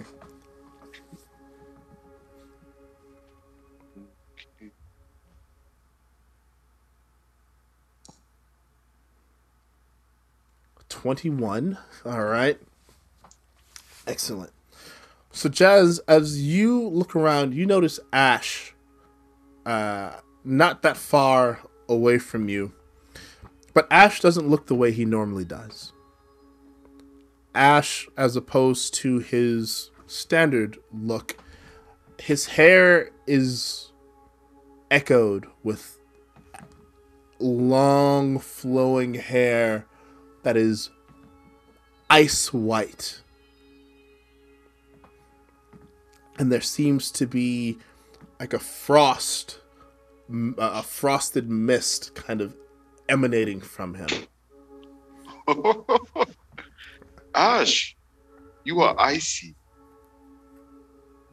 I mean, I could be warmer, I guess. No, look. Ash, like, rolls his eyes in his head, looking around.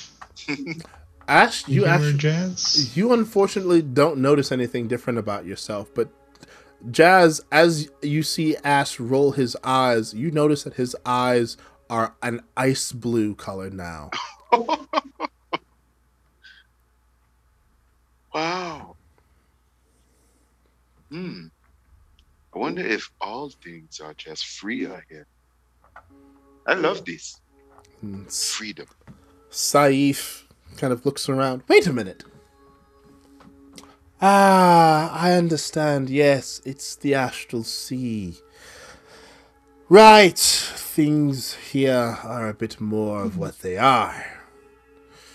And when you are made up of so many things, those things become a bit more pronounced, I suppose. Well, that's fun. And you're looking around, and you're seeing very similar things for everyone you see. In Pilot, you see these flames emanating from her horns. Like, not actually coming out of her horns, but kind of floating above them. Like an, almost like a halo in and of itself. Of just bright red and orange flames. In Orla, you see this radiance kind of emanating from her, like a halo that surrounds her entire body. And you smell the scent of the wood and the trees, and you hear the tinkle of lakes and rivers. In Ozma, you hear the sea, and you also hear this beautiful orchestral music that kind of lingers just beyond her. Almost as if it's trying very hard to catch up to her, but hasn't done so just yet. And you see this, like, after image of her. You see two after images of her. On one side, there's an image of her in full pirate regalia. Captain's coat, large cutlass, a pair of mage guns strapped to a bandolier, and a tricorn hat. And the after image on the other side is her dressed similarly, but without the tricorn hat, and the coat is this beautiful silken, almost robe-like coat with beautiful leaf-like brocade going down the sleeves and the trim. Her hair is up in this magnificent magnificently jeweled, adorned like crown. And she carries with her a bass guitar with an extra long neck that makes the bass guitar look to be about as tall as she is. And at the base of the bass, the body of the bass, on one side is a great axe blade.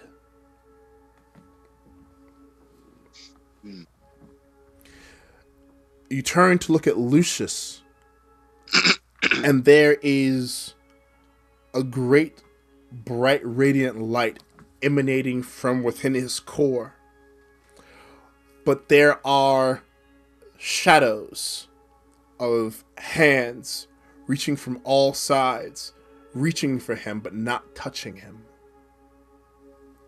The light seemingly keeping them at bay, but also kind of toying with each and every hand that's reaching out towards him.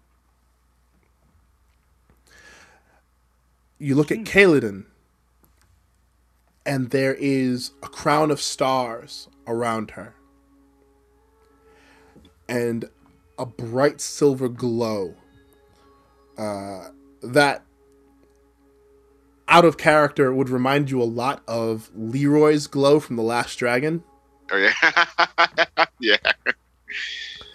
It's very much that. And she is wearing these beautiful wrist wraps that are covered in what appears to be starlight. And in one hand, she is carrying a beautifully ornate staff with a great blade coming from it, made of pure white light. From Dakos, you are seeing an after image of this beautiful silver and bone white armor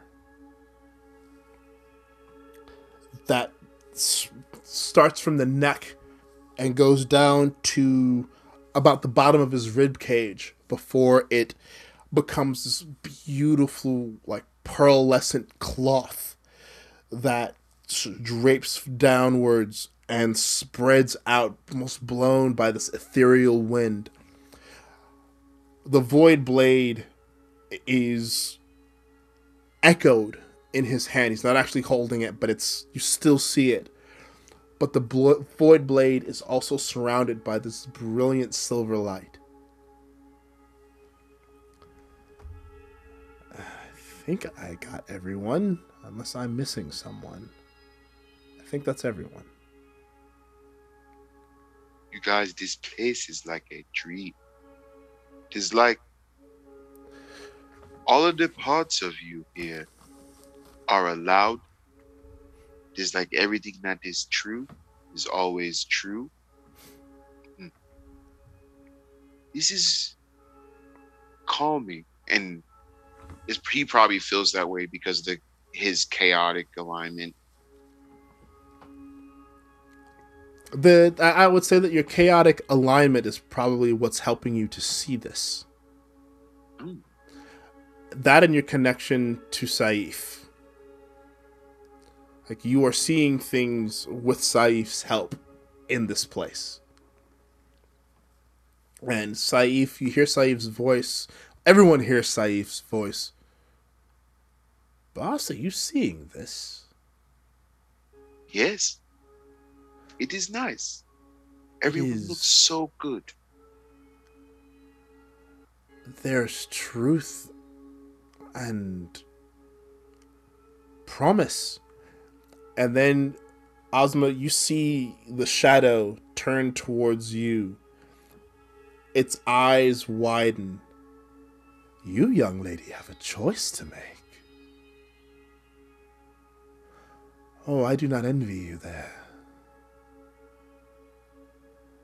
And then turns back to Jazz. Turns back to you again, Ozma. I think I see us being there for this. You will not be alone. and then turns back to Triss. And Triss is just, her eyes are so wide and freaking out because she sees Saif too. And for the first time, she like pushes herself up and stands and floats in her astral form towards you, Jazz. Yes. What is that? Oh, that is Saif. I got him from the traveler. And she takes a step back. I'm sorry. You got him from who now?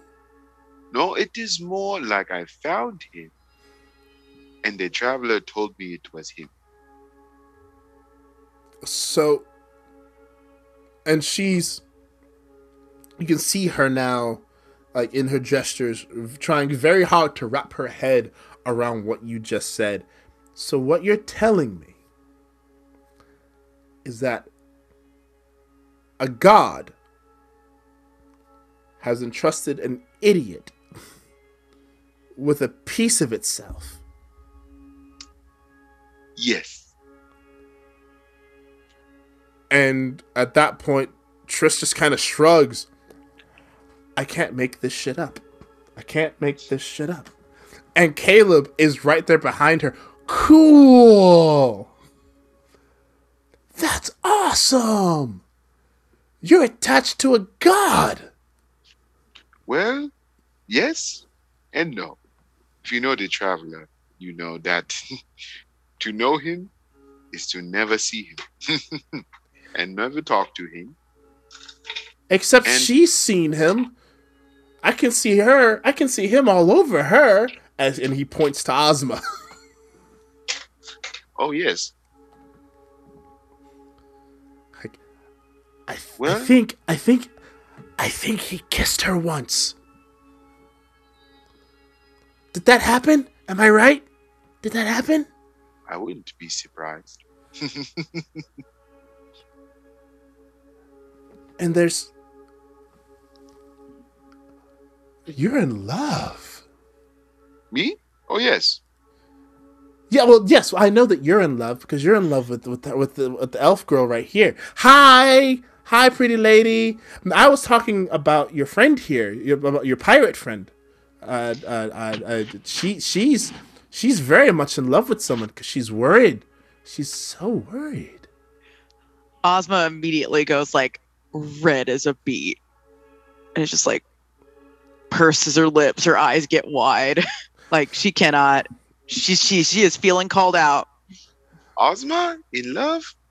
No, Ozma is a player. And Caleb laughs. Oh, she's good at pretending.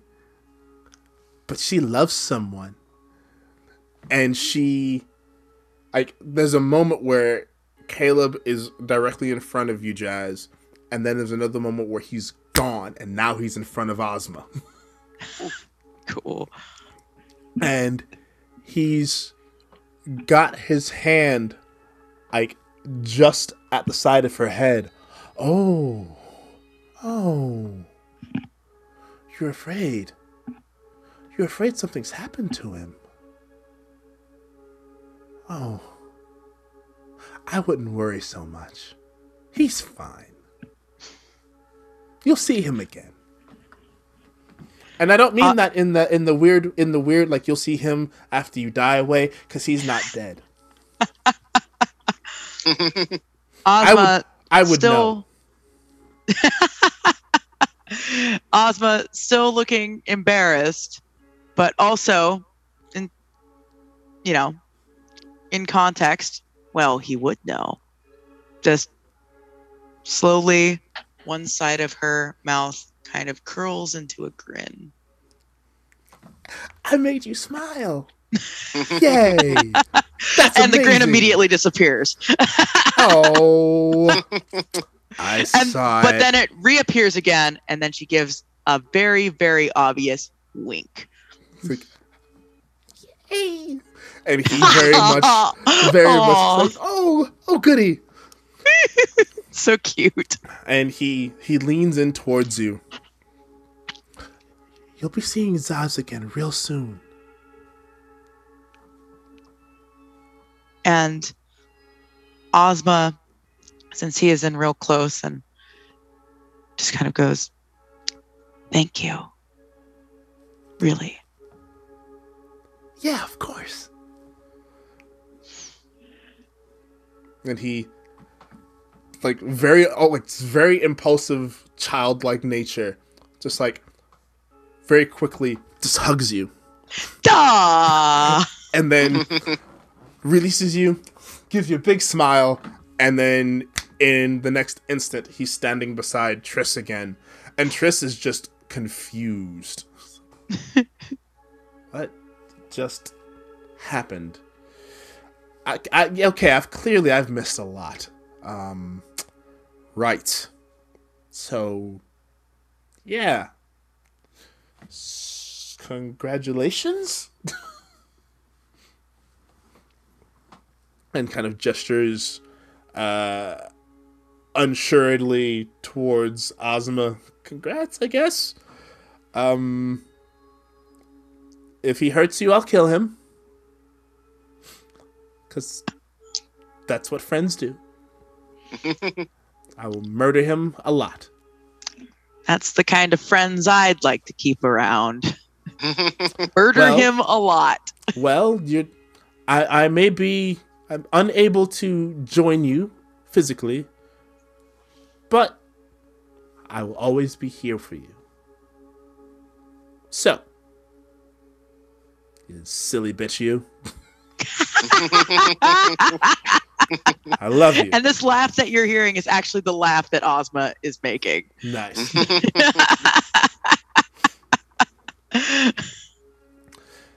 So, I suppose I've held you up long enough. And you've actually held me up too. I was not expecting any of this shit. So... Don't worry, we planned for 2 hours. Ah! How much time has passed? Right, time doesn't really pass here. Well, it does, but it doesn't. But it does. And then it does. It's weird. This place is weird. This place is really weird. Oh! That reminds me. Steer clear if you can of the astral whales. They're weird. I don't know if they're dangerous at all, but I have seen them eat a ship or two. So, just bear that in mind. And almost as if on cue, you hear...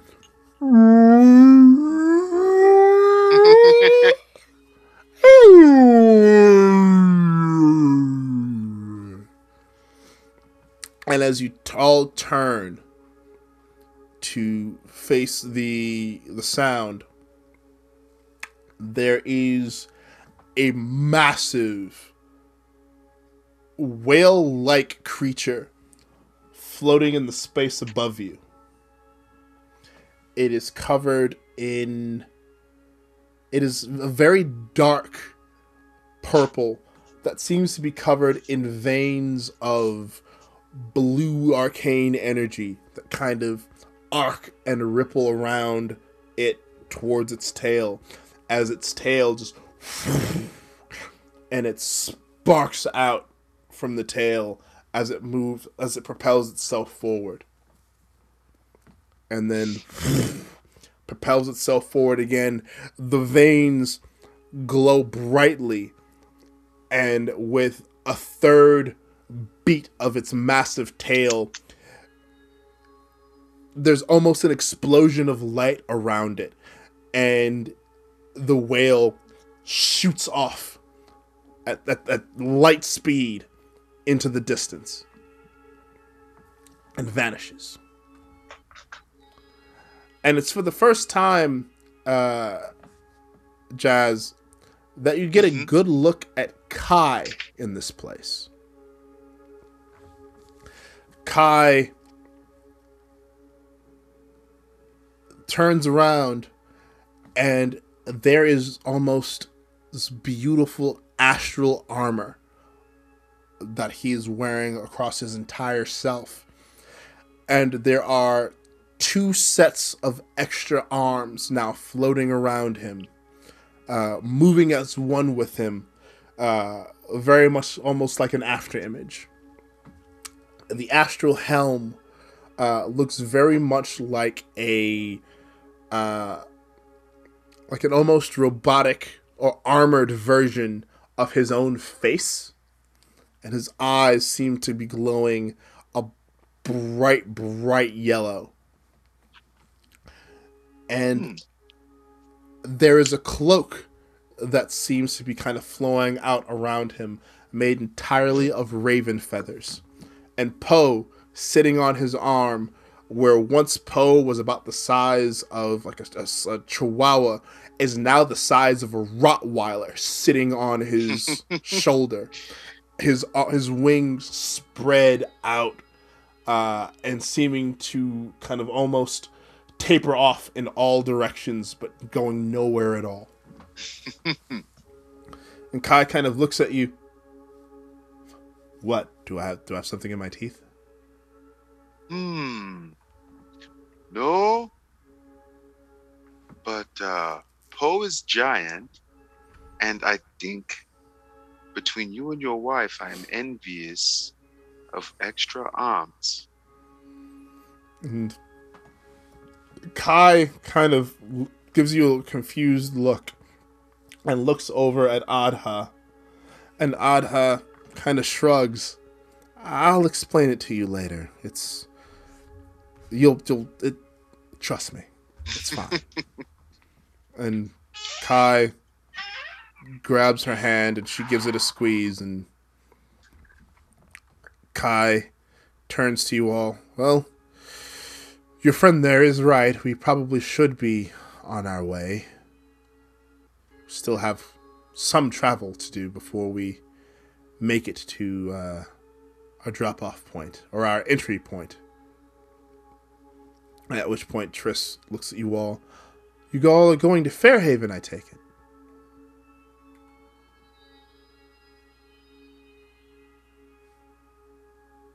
Yeah. Right. So, and then Triss folds her arms, and the cloak around her begins to kind of move about, and you see like traces of her feathers kind of appear and then disappear back into the cloak. Well, the fastest way that I know of that way would probably be... And she kind of moves around with her finger and points kind of in a downward diagonal direction away from you. That might save you a little bit of time. The planar ships and dead celestials will make it a bit weird to navigate if you were to go a more standard direction. If you go straight this way, you should probably circumvent a lot of that.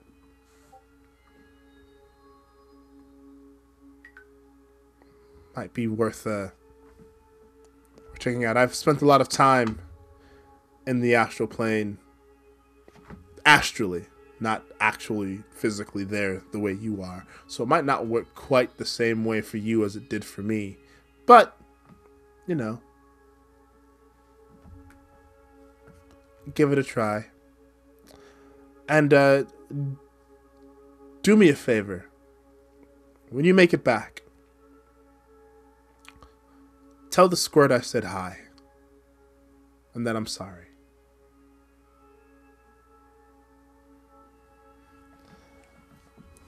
And Lucius nods. I'll pass that along. You take care of yourself, Triss. If you're ever in need, you know where to find us. If you do find us, probably prefer if you did it as your whole self. Don't don't don't appear as a ghost. You'll freak everyone here out. Maybe not her. And he points to Pilot. Maybe not her. She may have seen some things. I don't know. But the rest of us will probably not take well to astral. And he puts his hands up in the quotations, astral you. And Triss rolls her eyes. Shut up, old man. I do what I want, but I'll take your words into consideration. Lucius shrugs. It's the best you can give me, so I accept that. And Ozma kind of looks, or not Ozma, sorry. Triss looks around herself. And, well, I can sense that my private time will not be so private soon. So I'm going to leave before things become awkward with my body. Take care. Avoid the whales. Avoid the dead gods. There's a dead demon lord around here somewhere as well. Just, if you find any dead bodies, just avoid them. Things get weird with the dead here. It's not fun. But she goes back to sit in her place and resituates herself in her meditative pose. And Caleb runs towards her and waves very, very enthusiastically. Bye, everybody. It's great to see you again. Bye, and to meet you all, you guys that I haven't met before. And be good. And in the next instant, he is the big black dog again. And they both fade. And there is nothing there but the floor that is, separate from everything else. And then after a second or two, even that's gone.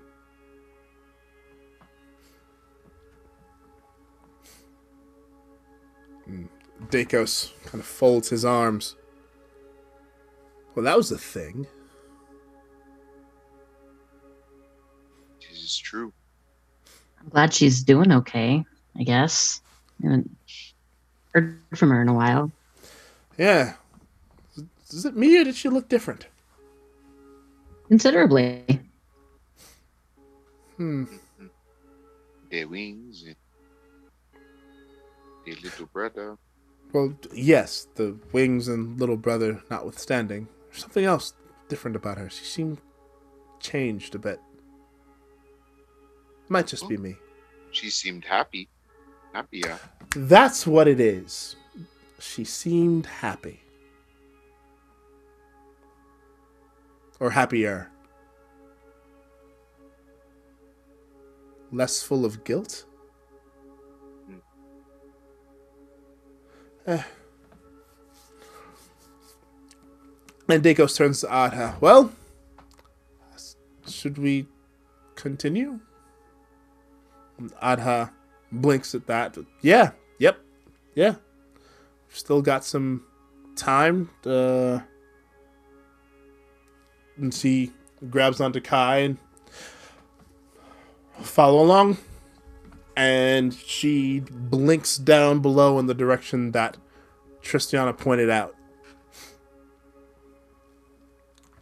So you all blink for a while longer, seeing more of the ruins of skyships and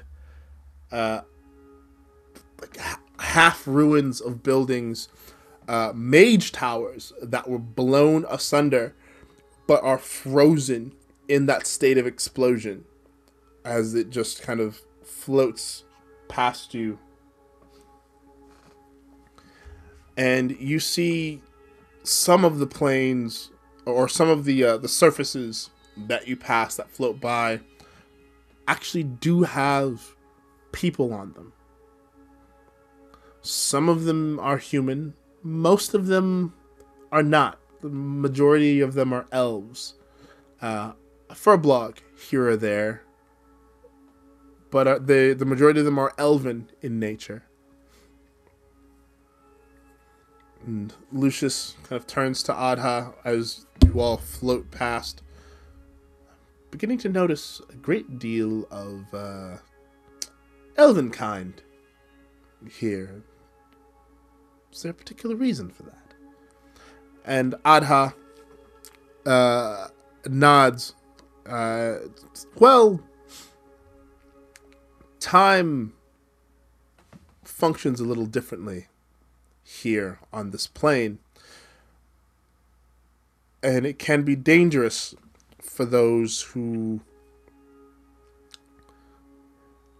age at a faster rate than elves or celestials or demons. To put it mildly, the elves, or time rather, I should say, does not pass here. Or it does, but it does not pass physically for the living here. But the effects of time still stand. And Lucius gives her a confused face. I'm not sure I understand. And so Adha, still kind of floating forward, turns and faces Lucius. Long story short, if you spend 100 years here, you won't feel the effects of that pass while you are here. But the moment you step foot outside the astral plane back into the material world, those 100 years will catch up with you immediately. I've seen it happen to humans. It's not a pleasant experience. So, and she looks very pointedly at Jasper. If you had any thoughts on doing anything silly like that, I'd advise against it. I've seen many men go from very healthy to desiccated corpses in a matter of seconds because they chose to spend a few hundred years here and thought that they could take all of that experience and knowledge back to the material plane with them. If you yourself were an immortal, that'd be different. But if you're not, then ouch. Well, I couldn't spend 200 or 300 years in the material plane anyway.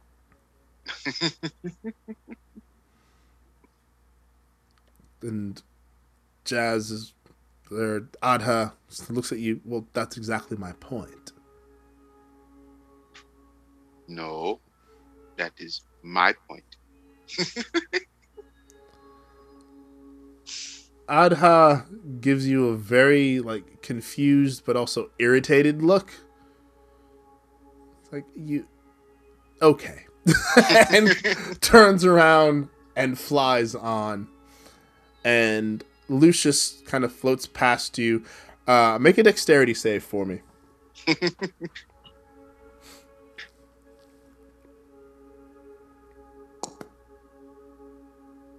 Oh, yeah. Very lucky. Actually, you know what? I'm going to see I just want to see what happens now. Because, yeah.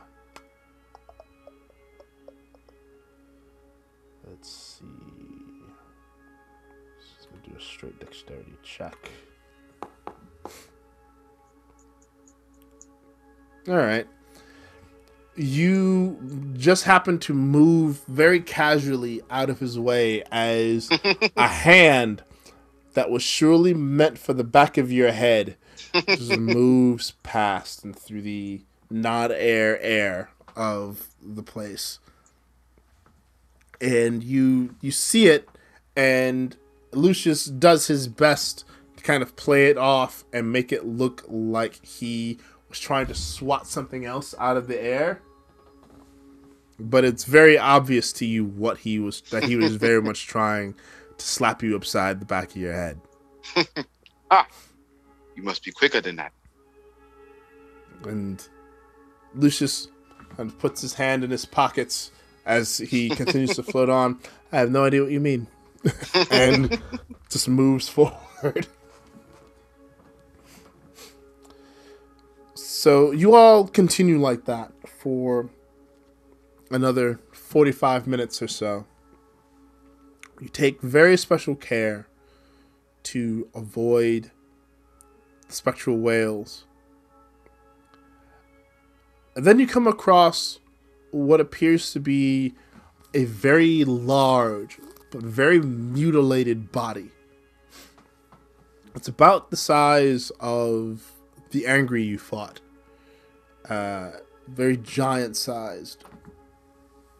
But with 3 sets of horns emerging from its head.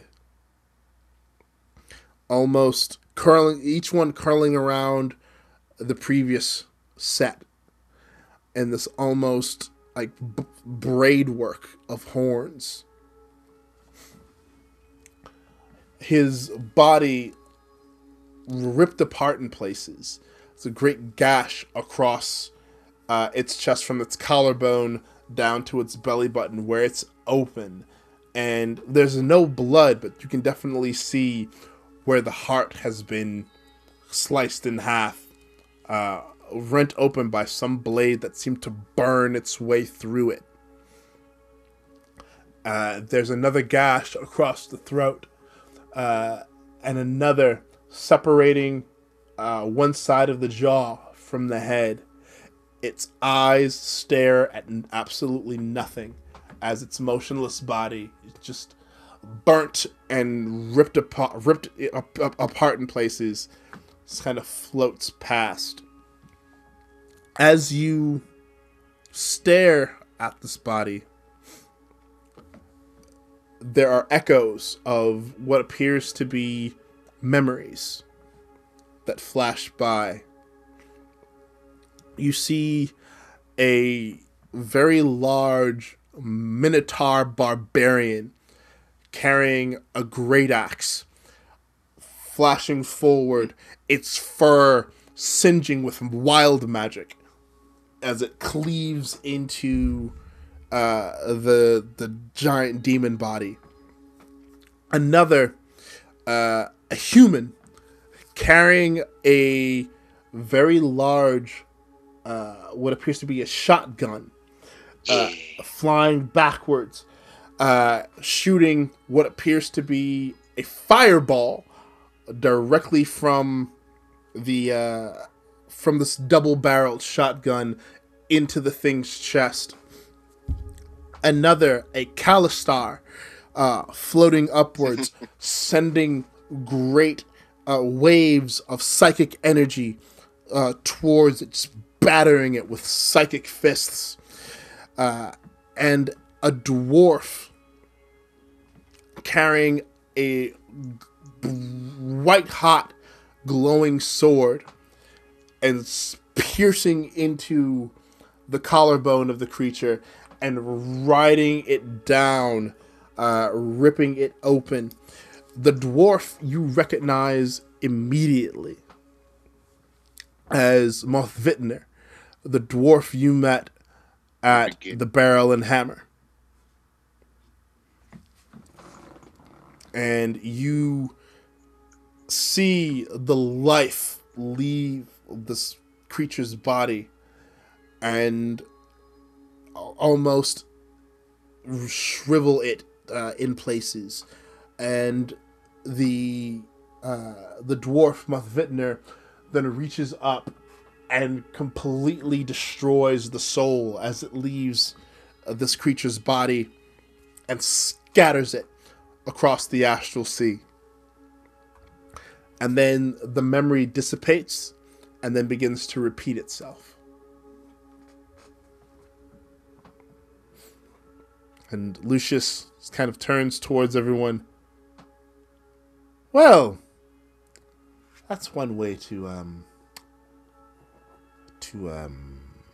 massacre a giant demon creature. Take note! And then continues floating. But after some time, you reach a very strange looking mass of land floating in the middle of the astral sea. A large archway made of stone and iron and mithril are planted on the surface with varying etchings and reliefs and drawings kind of carved into it. And among the on the keystone of this arch is a great bird. Almost looks like a raven, sitting atop the keystone. And Adha floats down. Well, we've made it. This is gather round quickly. You all gather around her, and this is going to be it's going to feel as weird as it did the first time, but well done, we made it. And yes, it's let's get this over with. And So we'll appear right in Fairhaven? with any luck, we will appear just within the castle walls. I may not be that welcome. One moment. And Pilot sets the glamour back on her armor, so she's got like normal peasant garb on again. And Adha blinks as you do that. Huh. Cool trick. Yeah, you're super disguised now, Pilot. Good job. Pilot does not catch the irony. She's like, oh, good. All right. Yeah. Okay. I love it. And Adha gestures to everyone. All right, same as before. Everyone hold hands.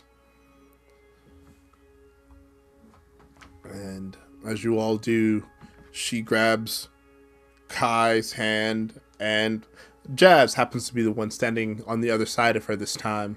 So he grabs her hand as well and begins to chant in the low.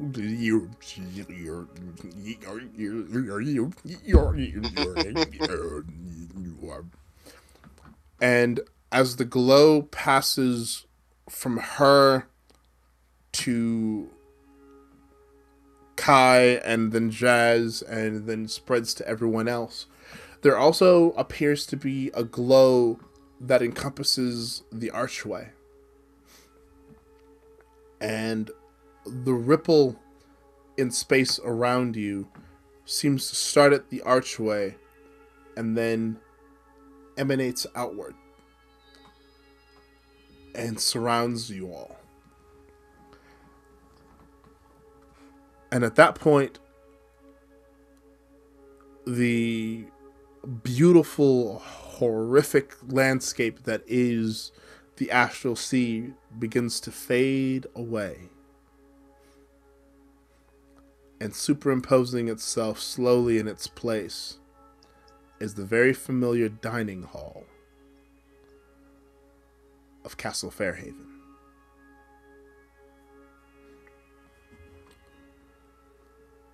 And as you all appear once again on the material plane, Adha releases what feels like a long-held breath and leans against Kai, who's doing his very best to support her.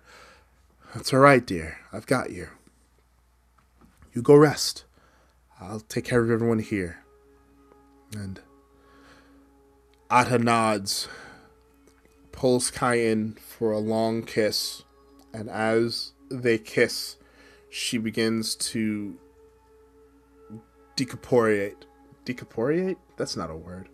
Decorporalize into blue mist that then begins to swirl and move itself into discorporate. Thank you.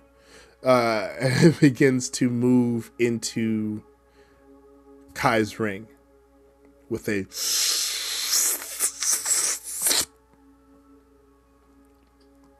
and Kai is kind of left standing there with his hands out in the place where her face was.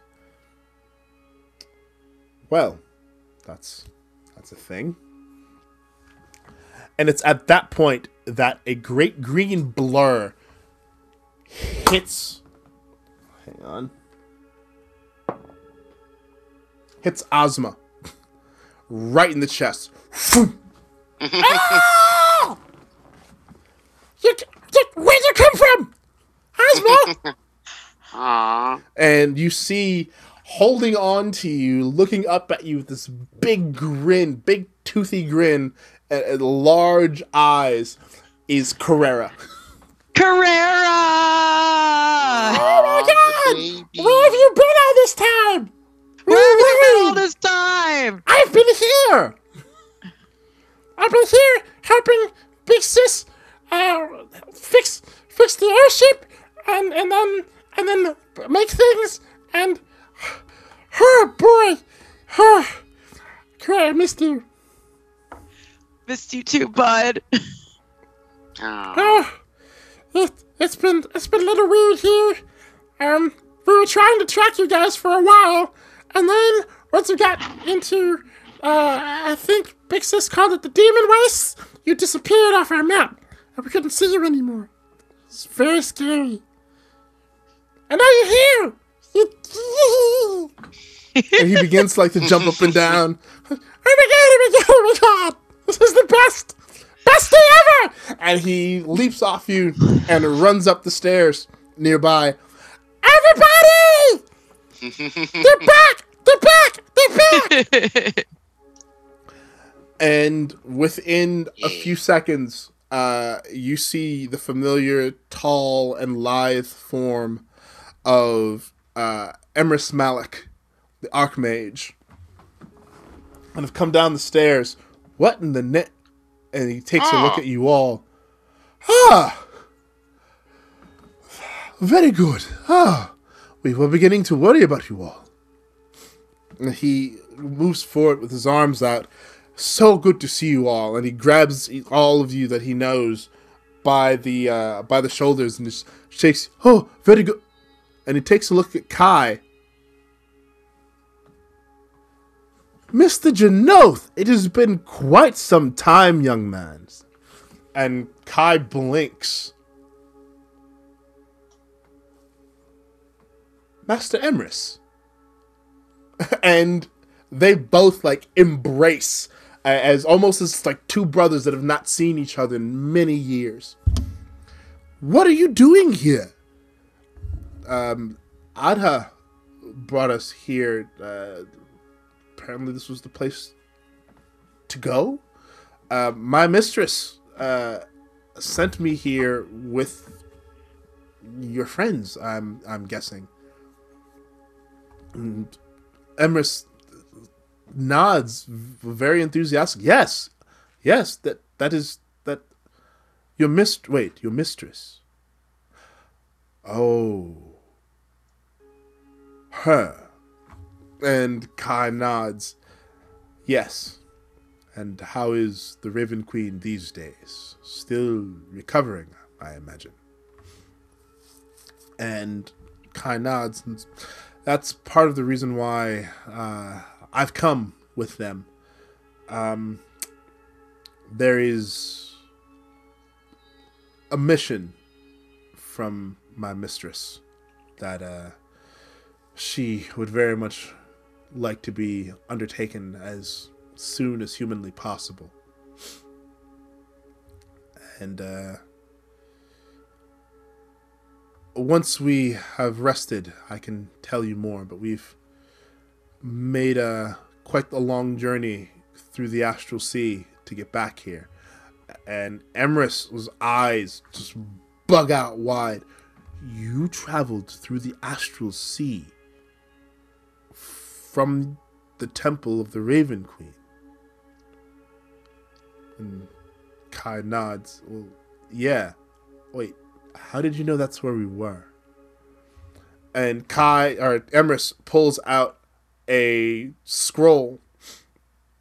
I received this 3 days ago from a very dear, very old friend, Gotham, letting us know, to paraphrase what you all were up to. And Kai kind of nods and kind of chuckles. Gorfim, right, of course. Any word from him? Is he here?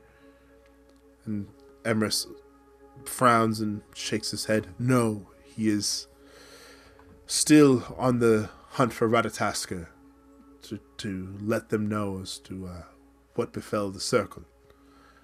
But he sends his regards and that he will be joining us here as soon as he is able. And he looks at all of you.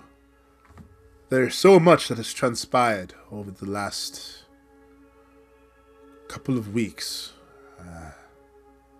But please, you must be tired and hungry as well. Please, avail yourselves, freshen up.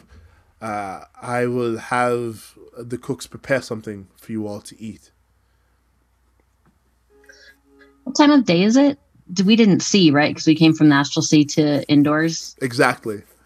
From what you can see of the windows, it is still daylight. Go ahead and make a perception check for me, though. Okay.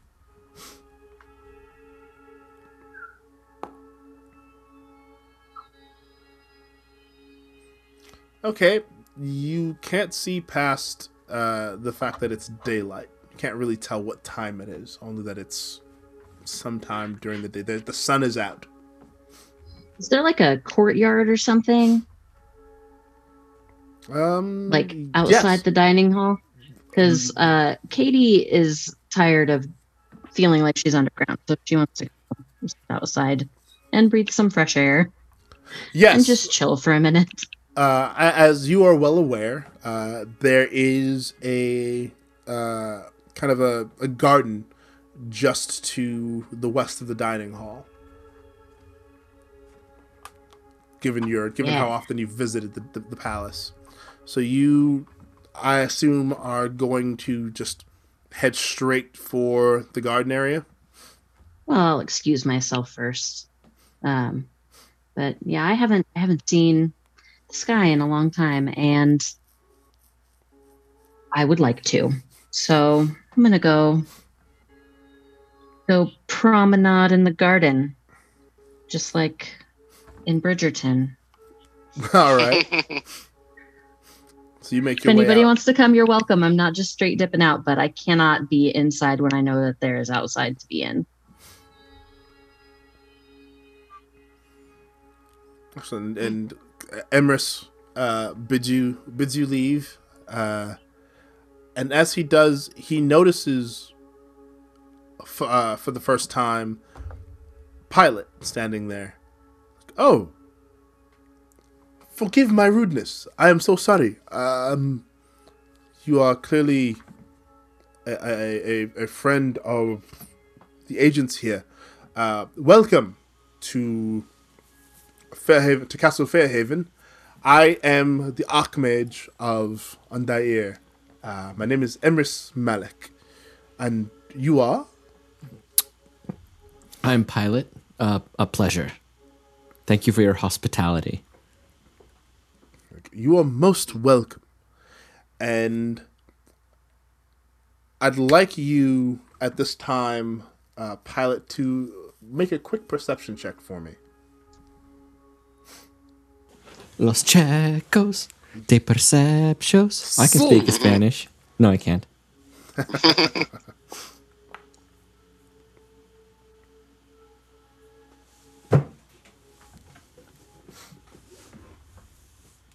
It might actually run. I don't think it did. There it is. Oh, there it is.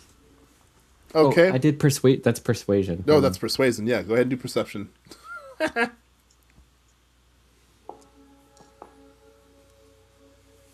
Slightly better. Much better, actually.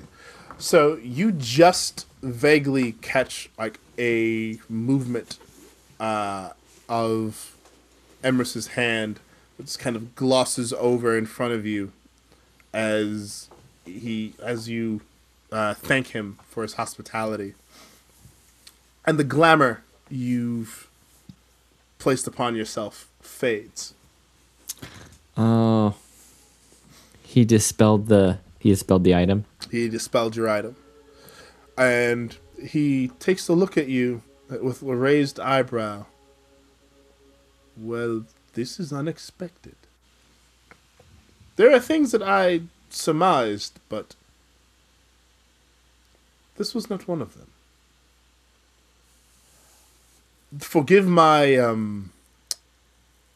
intrusion, but I must ask, who are you? Where have you come from? And Uncle, this is Pilot. yes, she said as much earlier. I am a former member of the Silver Flame. I am not aligned with them any longer. I am aligned with this group to make amends for the damage my previous group has wrought. That seems a tall order for anyone to instantly accept, thus my poor attempt at subterfuge. And you see Emrys about to say something to you when you hear a voice from behind you, Pilot. I bid you welcome to my home. And as you turn around, you see the tall form of King Ashara as she steps down the stairs and with arms open. I welcome you, former agent of the Flame, to Castle Undair, or to Castle Fairhaven. You are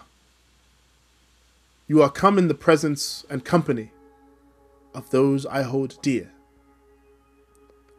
And I will take this as a good sign. I will take it as a sign of their trust in you. And so, by proxy of their trust, you have my own.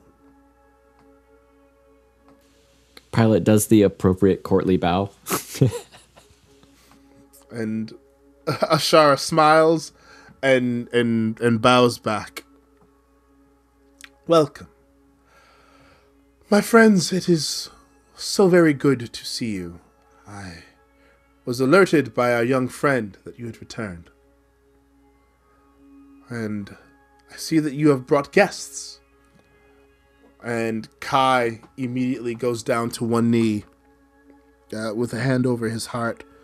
It has been far too long, my king. And Ashara smiles wide. Kai, you are not a resident of Undair, so you don't have to do that. You are royalty here, and I am a visitor. So, and as I have no home of my own outside of this, within this realm, I must show you all due respect. And Ashara laughs, and As you wish. And walks over and helps Kai up. But I would not have you kneel before me. And she sees Lucius basically doing the exact same thing. And, like, laughs, but, like, has this almost exasperated sigh intermingled with it. All right. And then helps Lucius up as well. Please, I'm just so happy to see all of you. I take it that you have, according to the note that was sent, that Gorfim and you all have met and have chatted. And has sent you Kai in his place, at least for now. Come with me, please. There is much to discuss. And she leads you out into the same garden where Kaladan has gone a-wandering. And as they enter the garden, Kaladan, what are you doing? I have, hopefully there's like a bench someplace. Mm-hmm. And depending on whether the sun is rising or setting, be facing that in a sort of meditative seated pose with my eyes closed.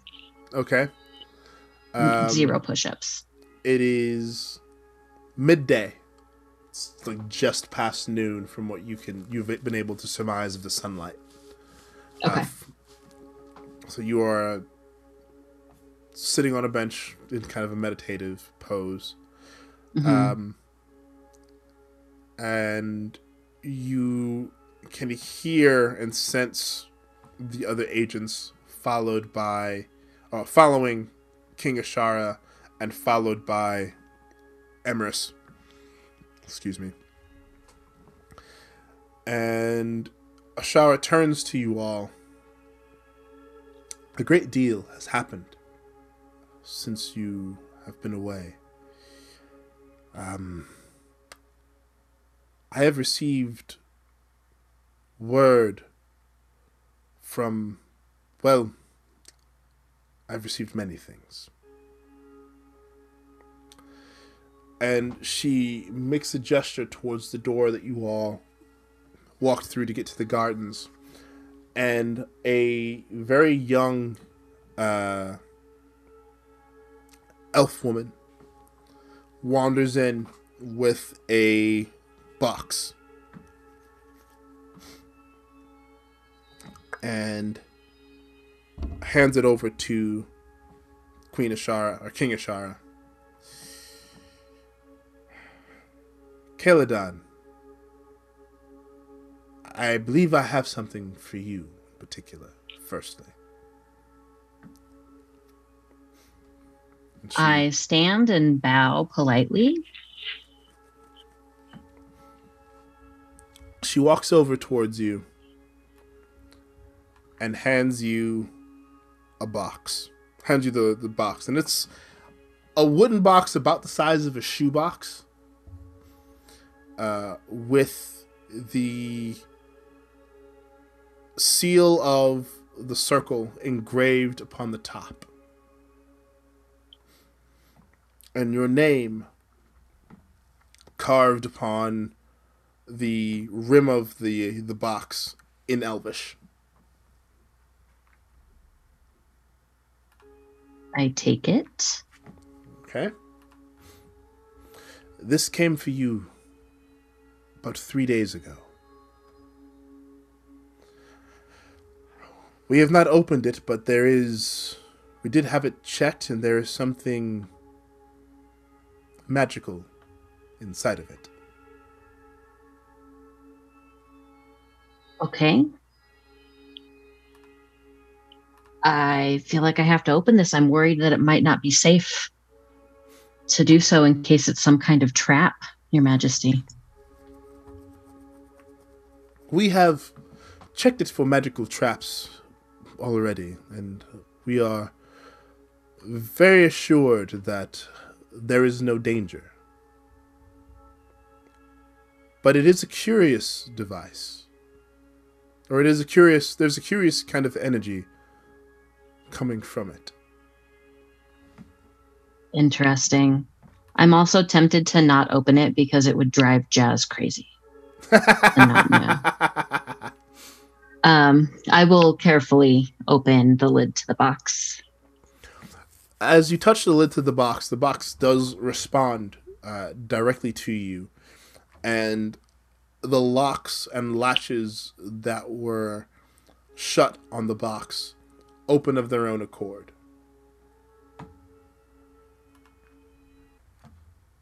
And let's see here. As it opens, you find a orb that bears the mark of House Civis upon it. And it looks very much like a message orb. Okay, have I used one of these in the past? You have. You've used them to send messages back and forth to your branch of the circle, to your superiors, while you were out in the field. So you are very aware of how to use it.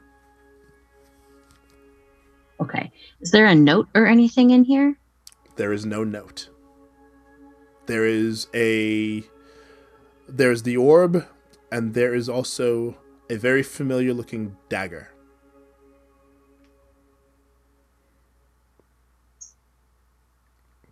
Oh no. Is this Elos's dagger? You do recognize it as Elos's dagger. Oh fuck.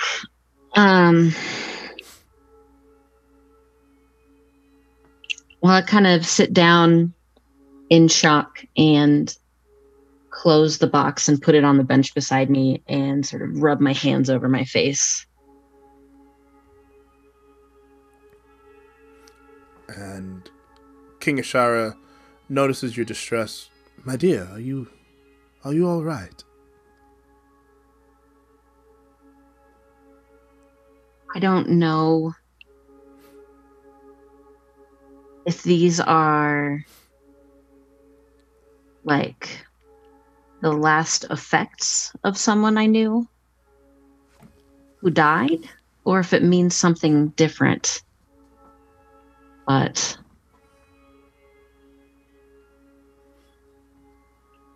either way, it's a jarring.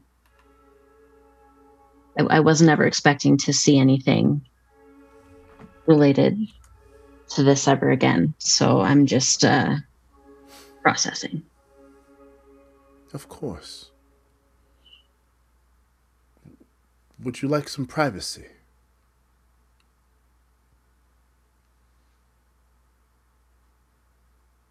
I pick the box up and kind of put it into my bag and say, Your Majesty, I am at your beck and call.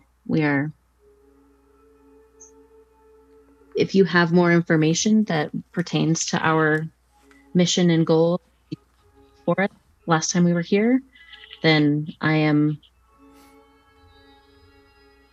devoted to that cause, and I can wait to handle whatever this is. Ashara nods, understanding, but there's definitely a look of concern upon her face. As you wish. There are a couple of things to note. We received a message from a potential ally that may be of some use to us, that may be of great interest to all of us, but one of you in particular. And she locks eyes very, very briefly with Ozma.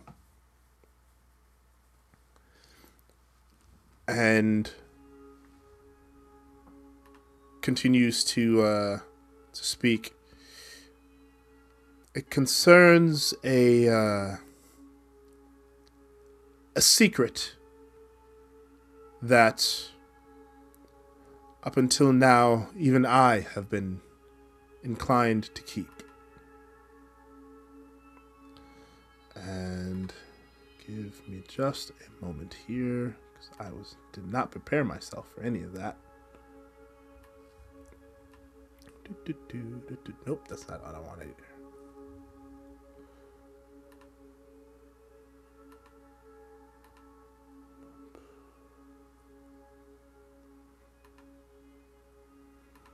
A very long time ago, on the continent of Zendrick, there existed a glorious kingdom known only as Zantashk.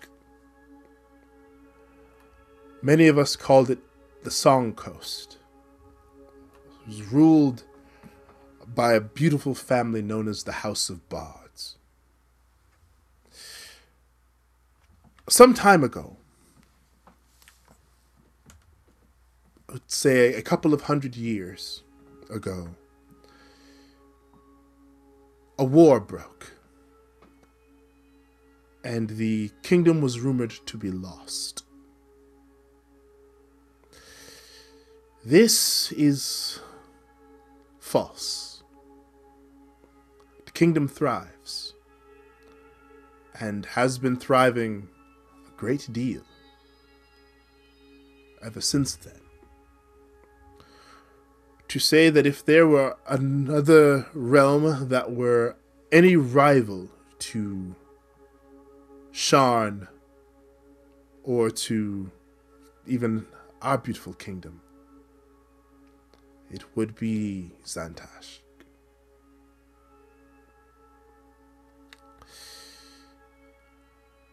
I have recently been made aware that their king, Bootsy Rollins, has fallen ill and is dying.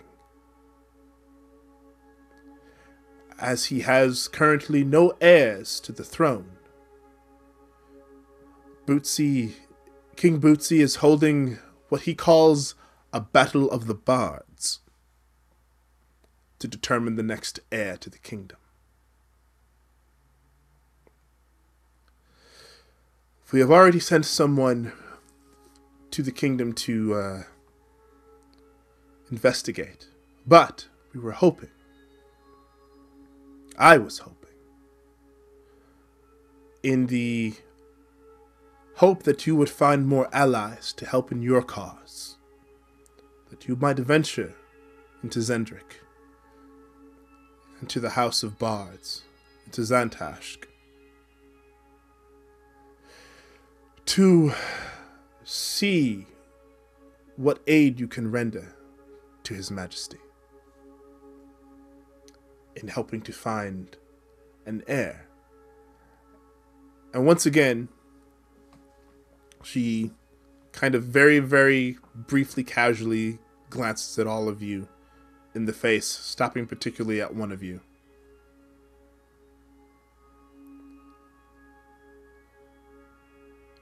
The Kingdom of Bards is formidable, and their magic is known to be some of the most powerful ever seen. To have someone like that on your side would come at great help to you all.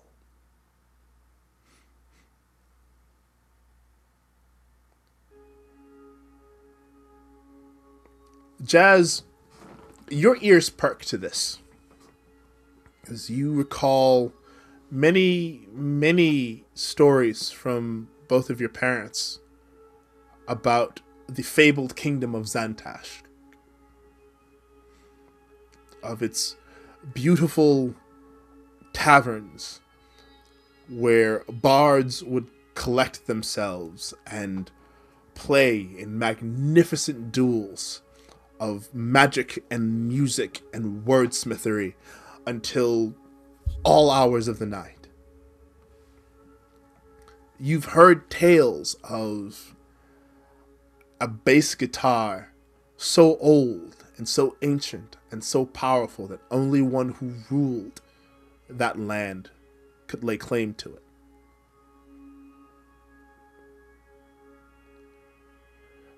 But you also recall your parents saying that that place no longer existed.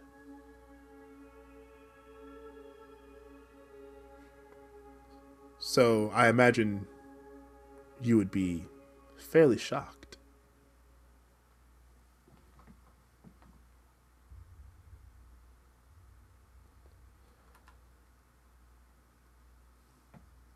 Ashara turns to all of you. I implore you, all of you. While we await the return of Gorfin, to please venture to the Song Coast. See what can be done. If not in your name, then in my own. As an ally to you is also an ally to me.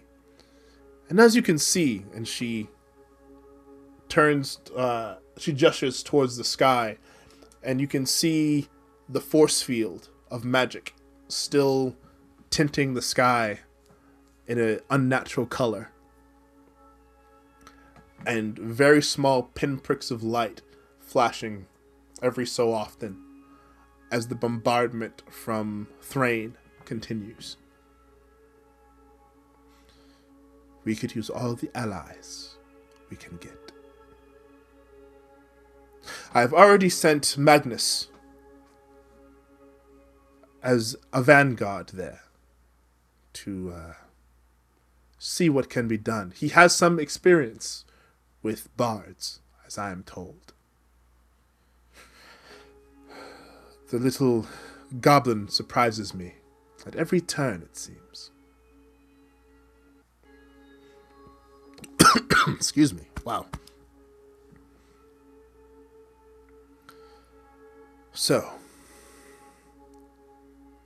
I will leave that up to you all, but I would make a decision soon. For I have also heard rumor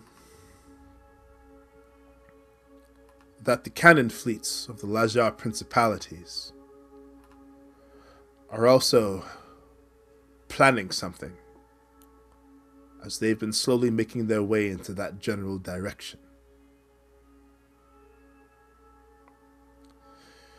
And that Silva the Shade is somehow behind that movement.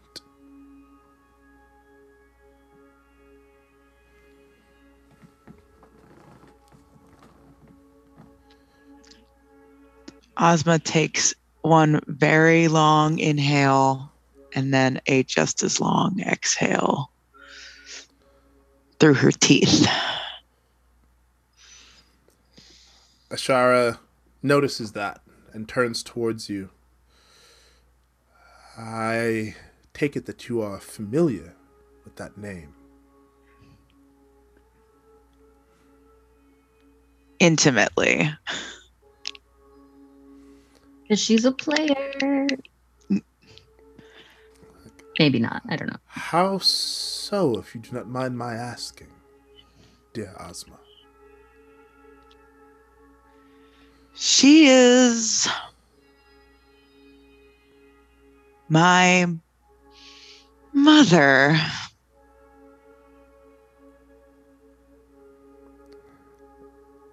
And that's He what almost will does end that. the episode tonight. Oh my god. Ozma, I will trade you a pirate mom for a ghost message sphere.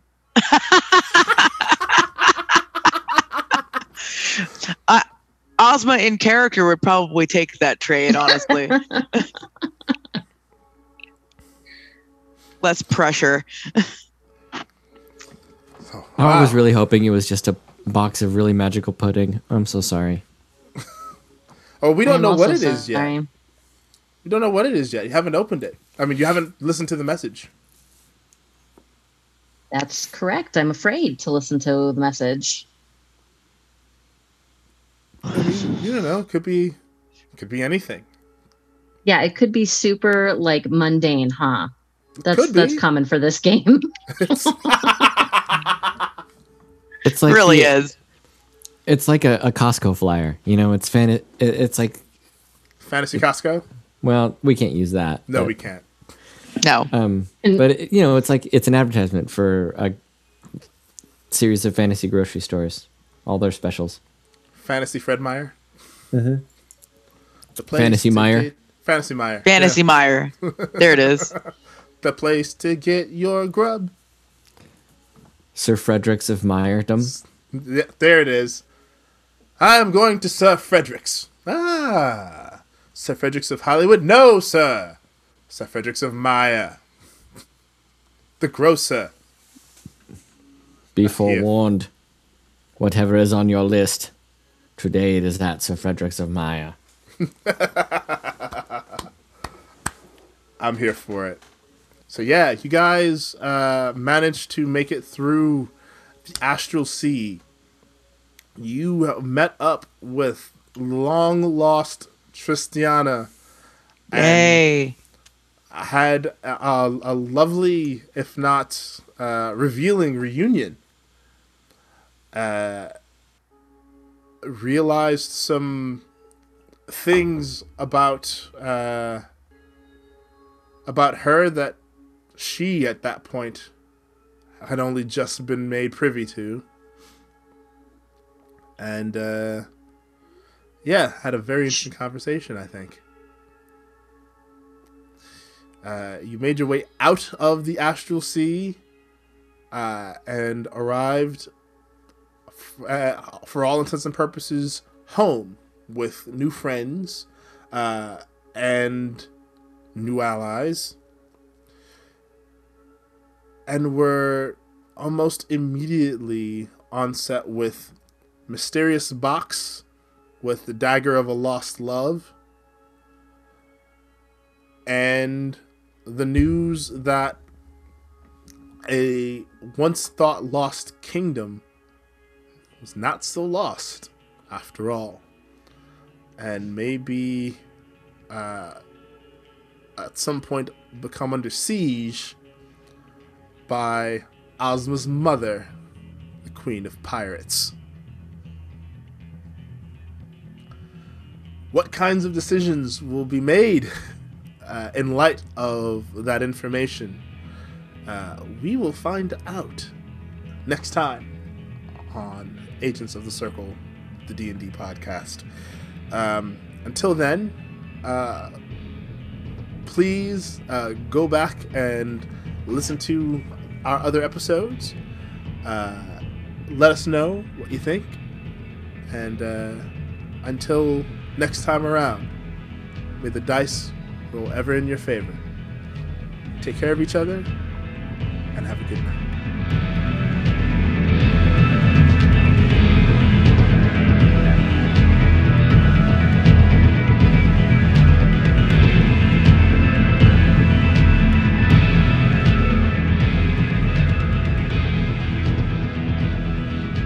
Hi there, this is Sphinx Akasha, and this is the Agents of the Circle podcast. If you'd like to hear more of what we're doing, the other episodes can be found on SoundCloud, iTunes, Stitcher, and now Spotify.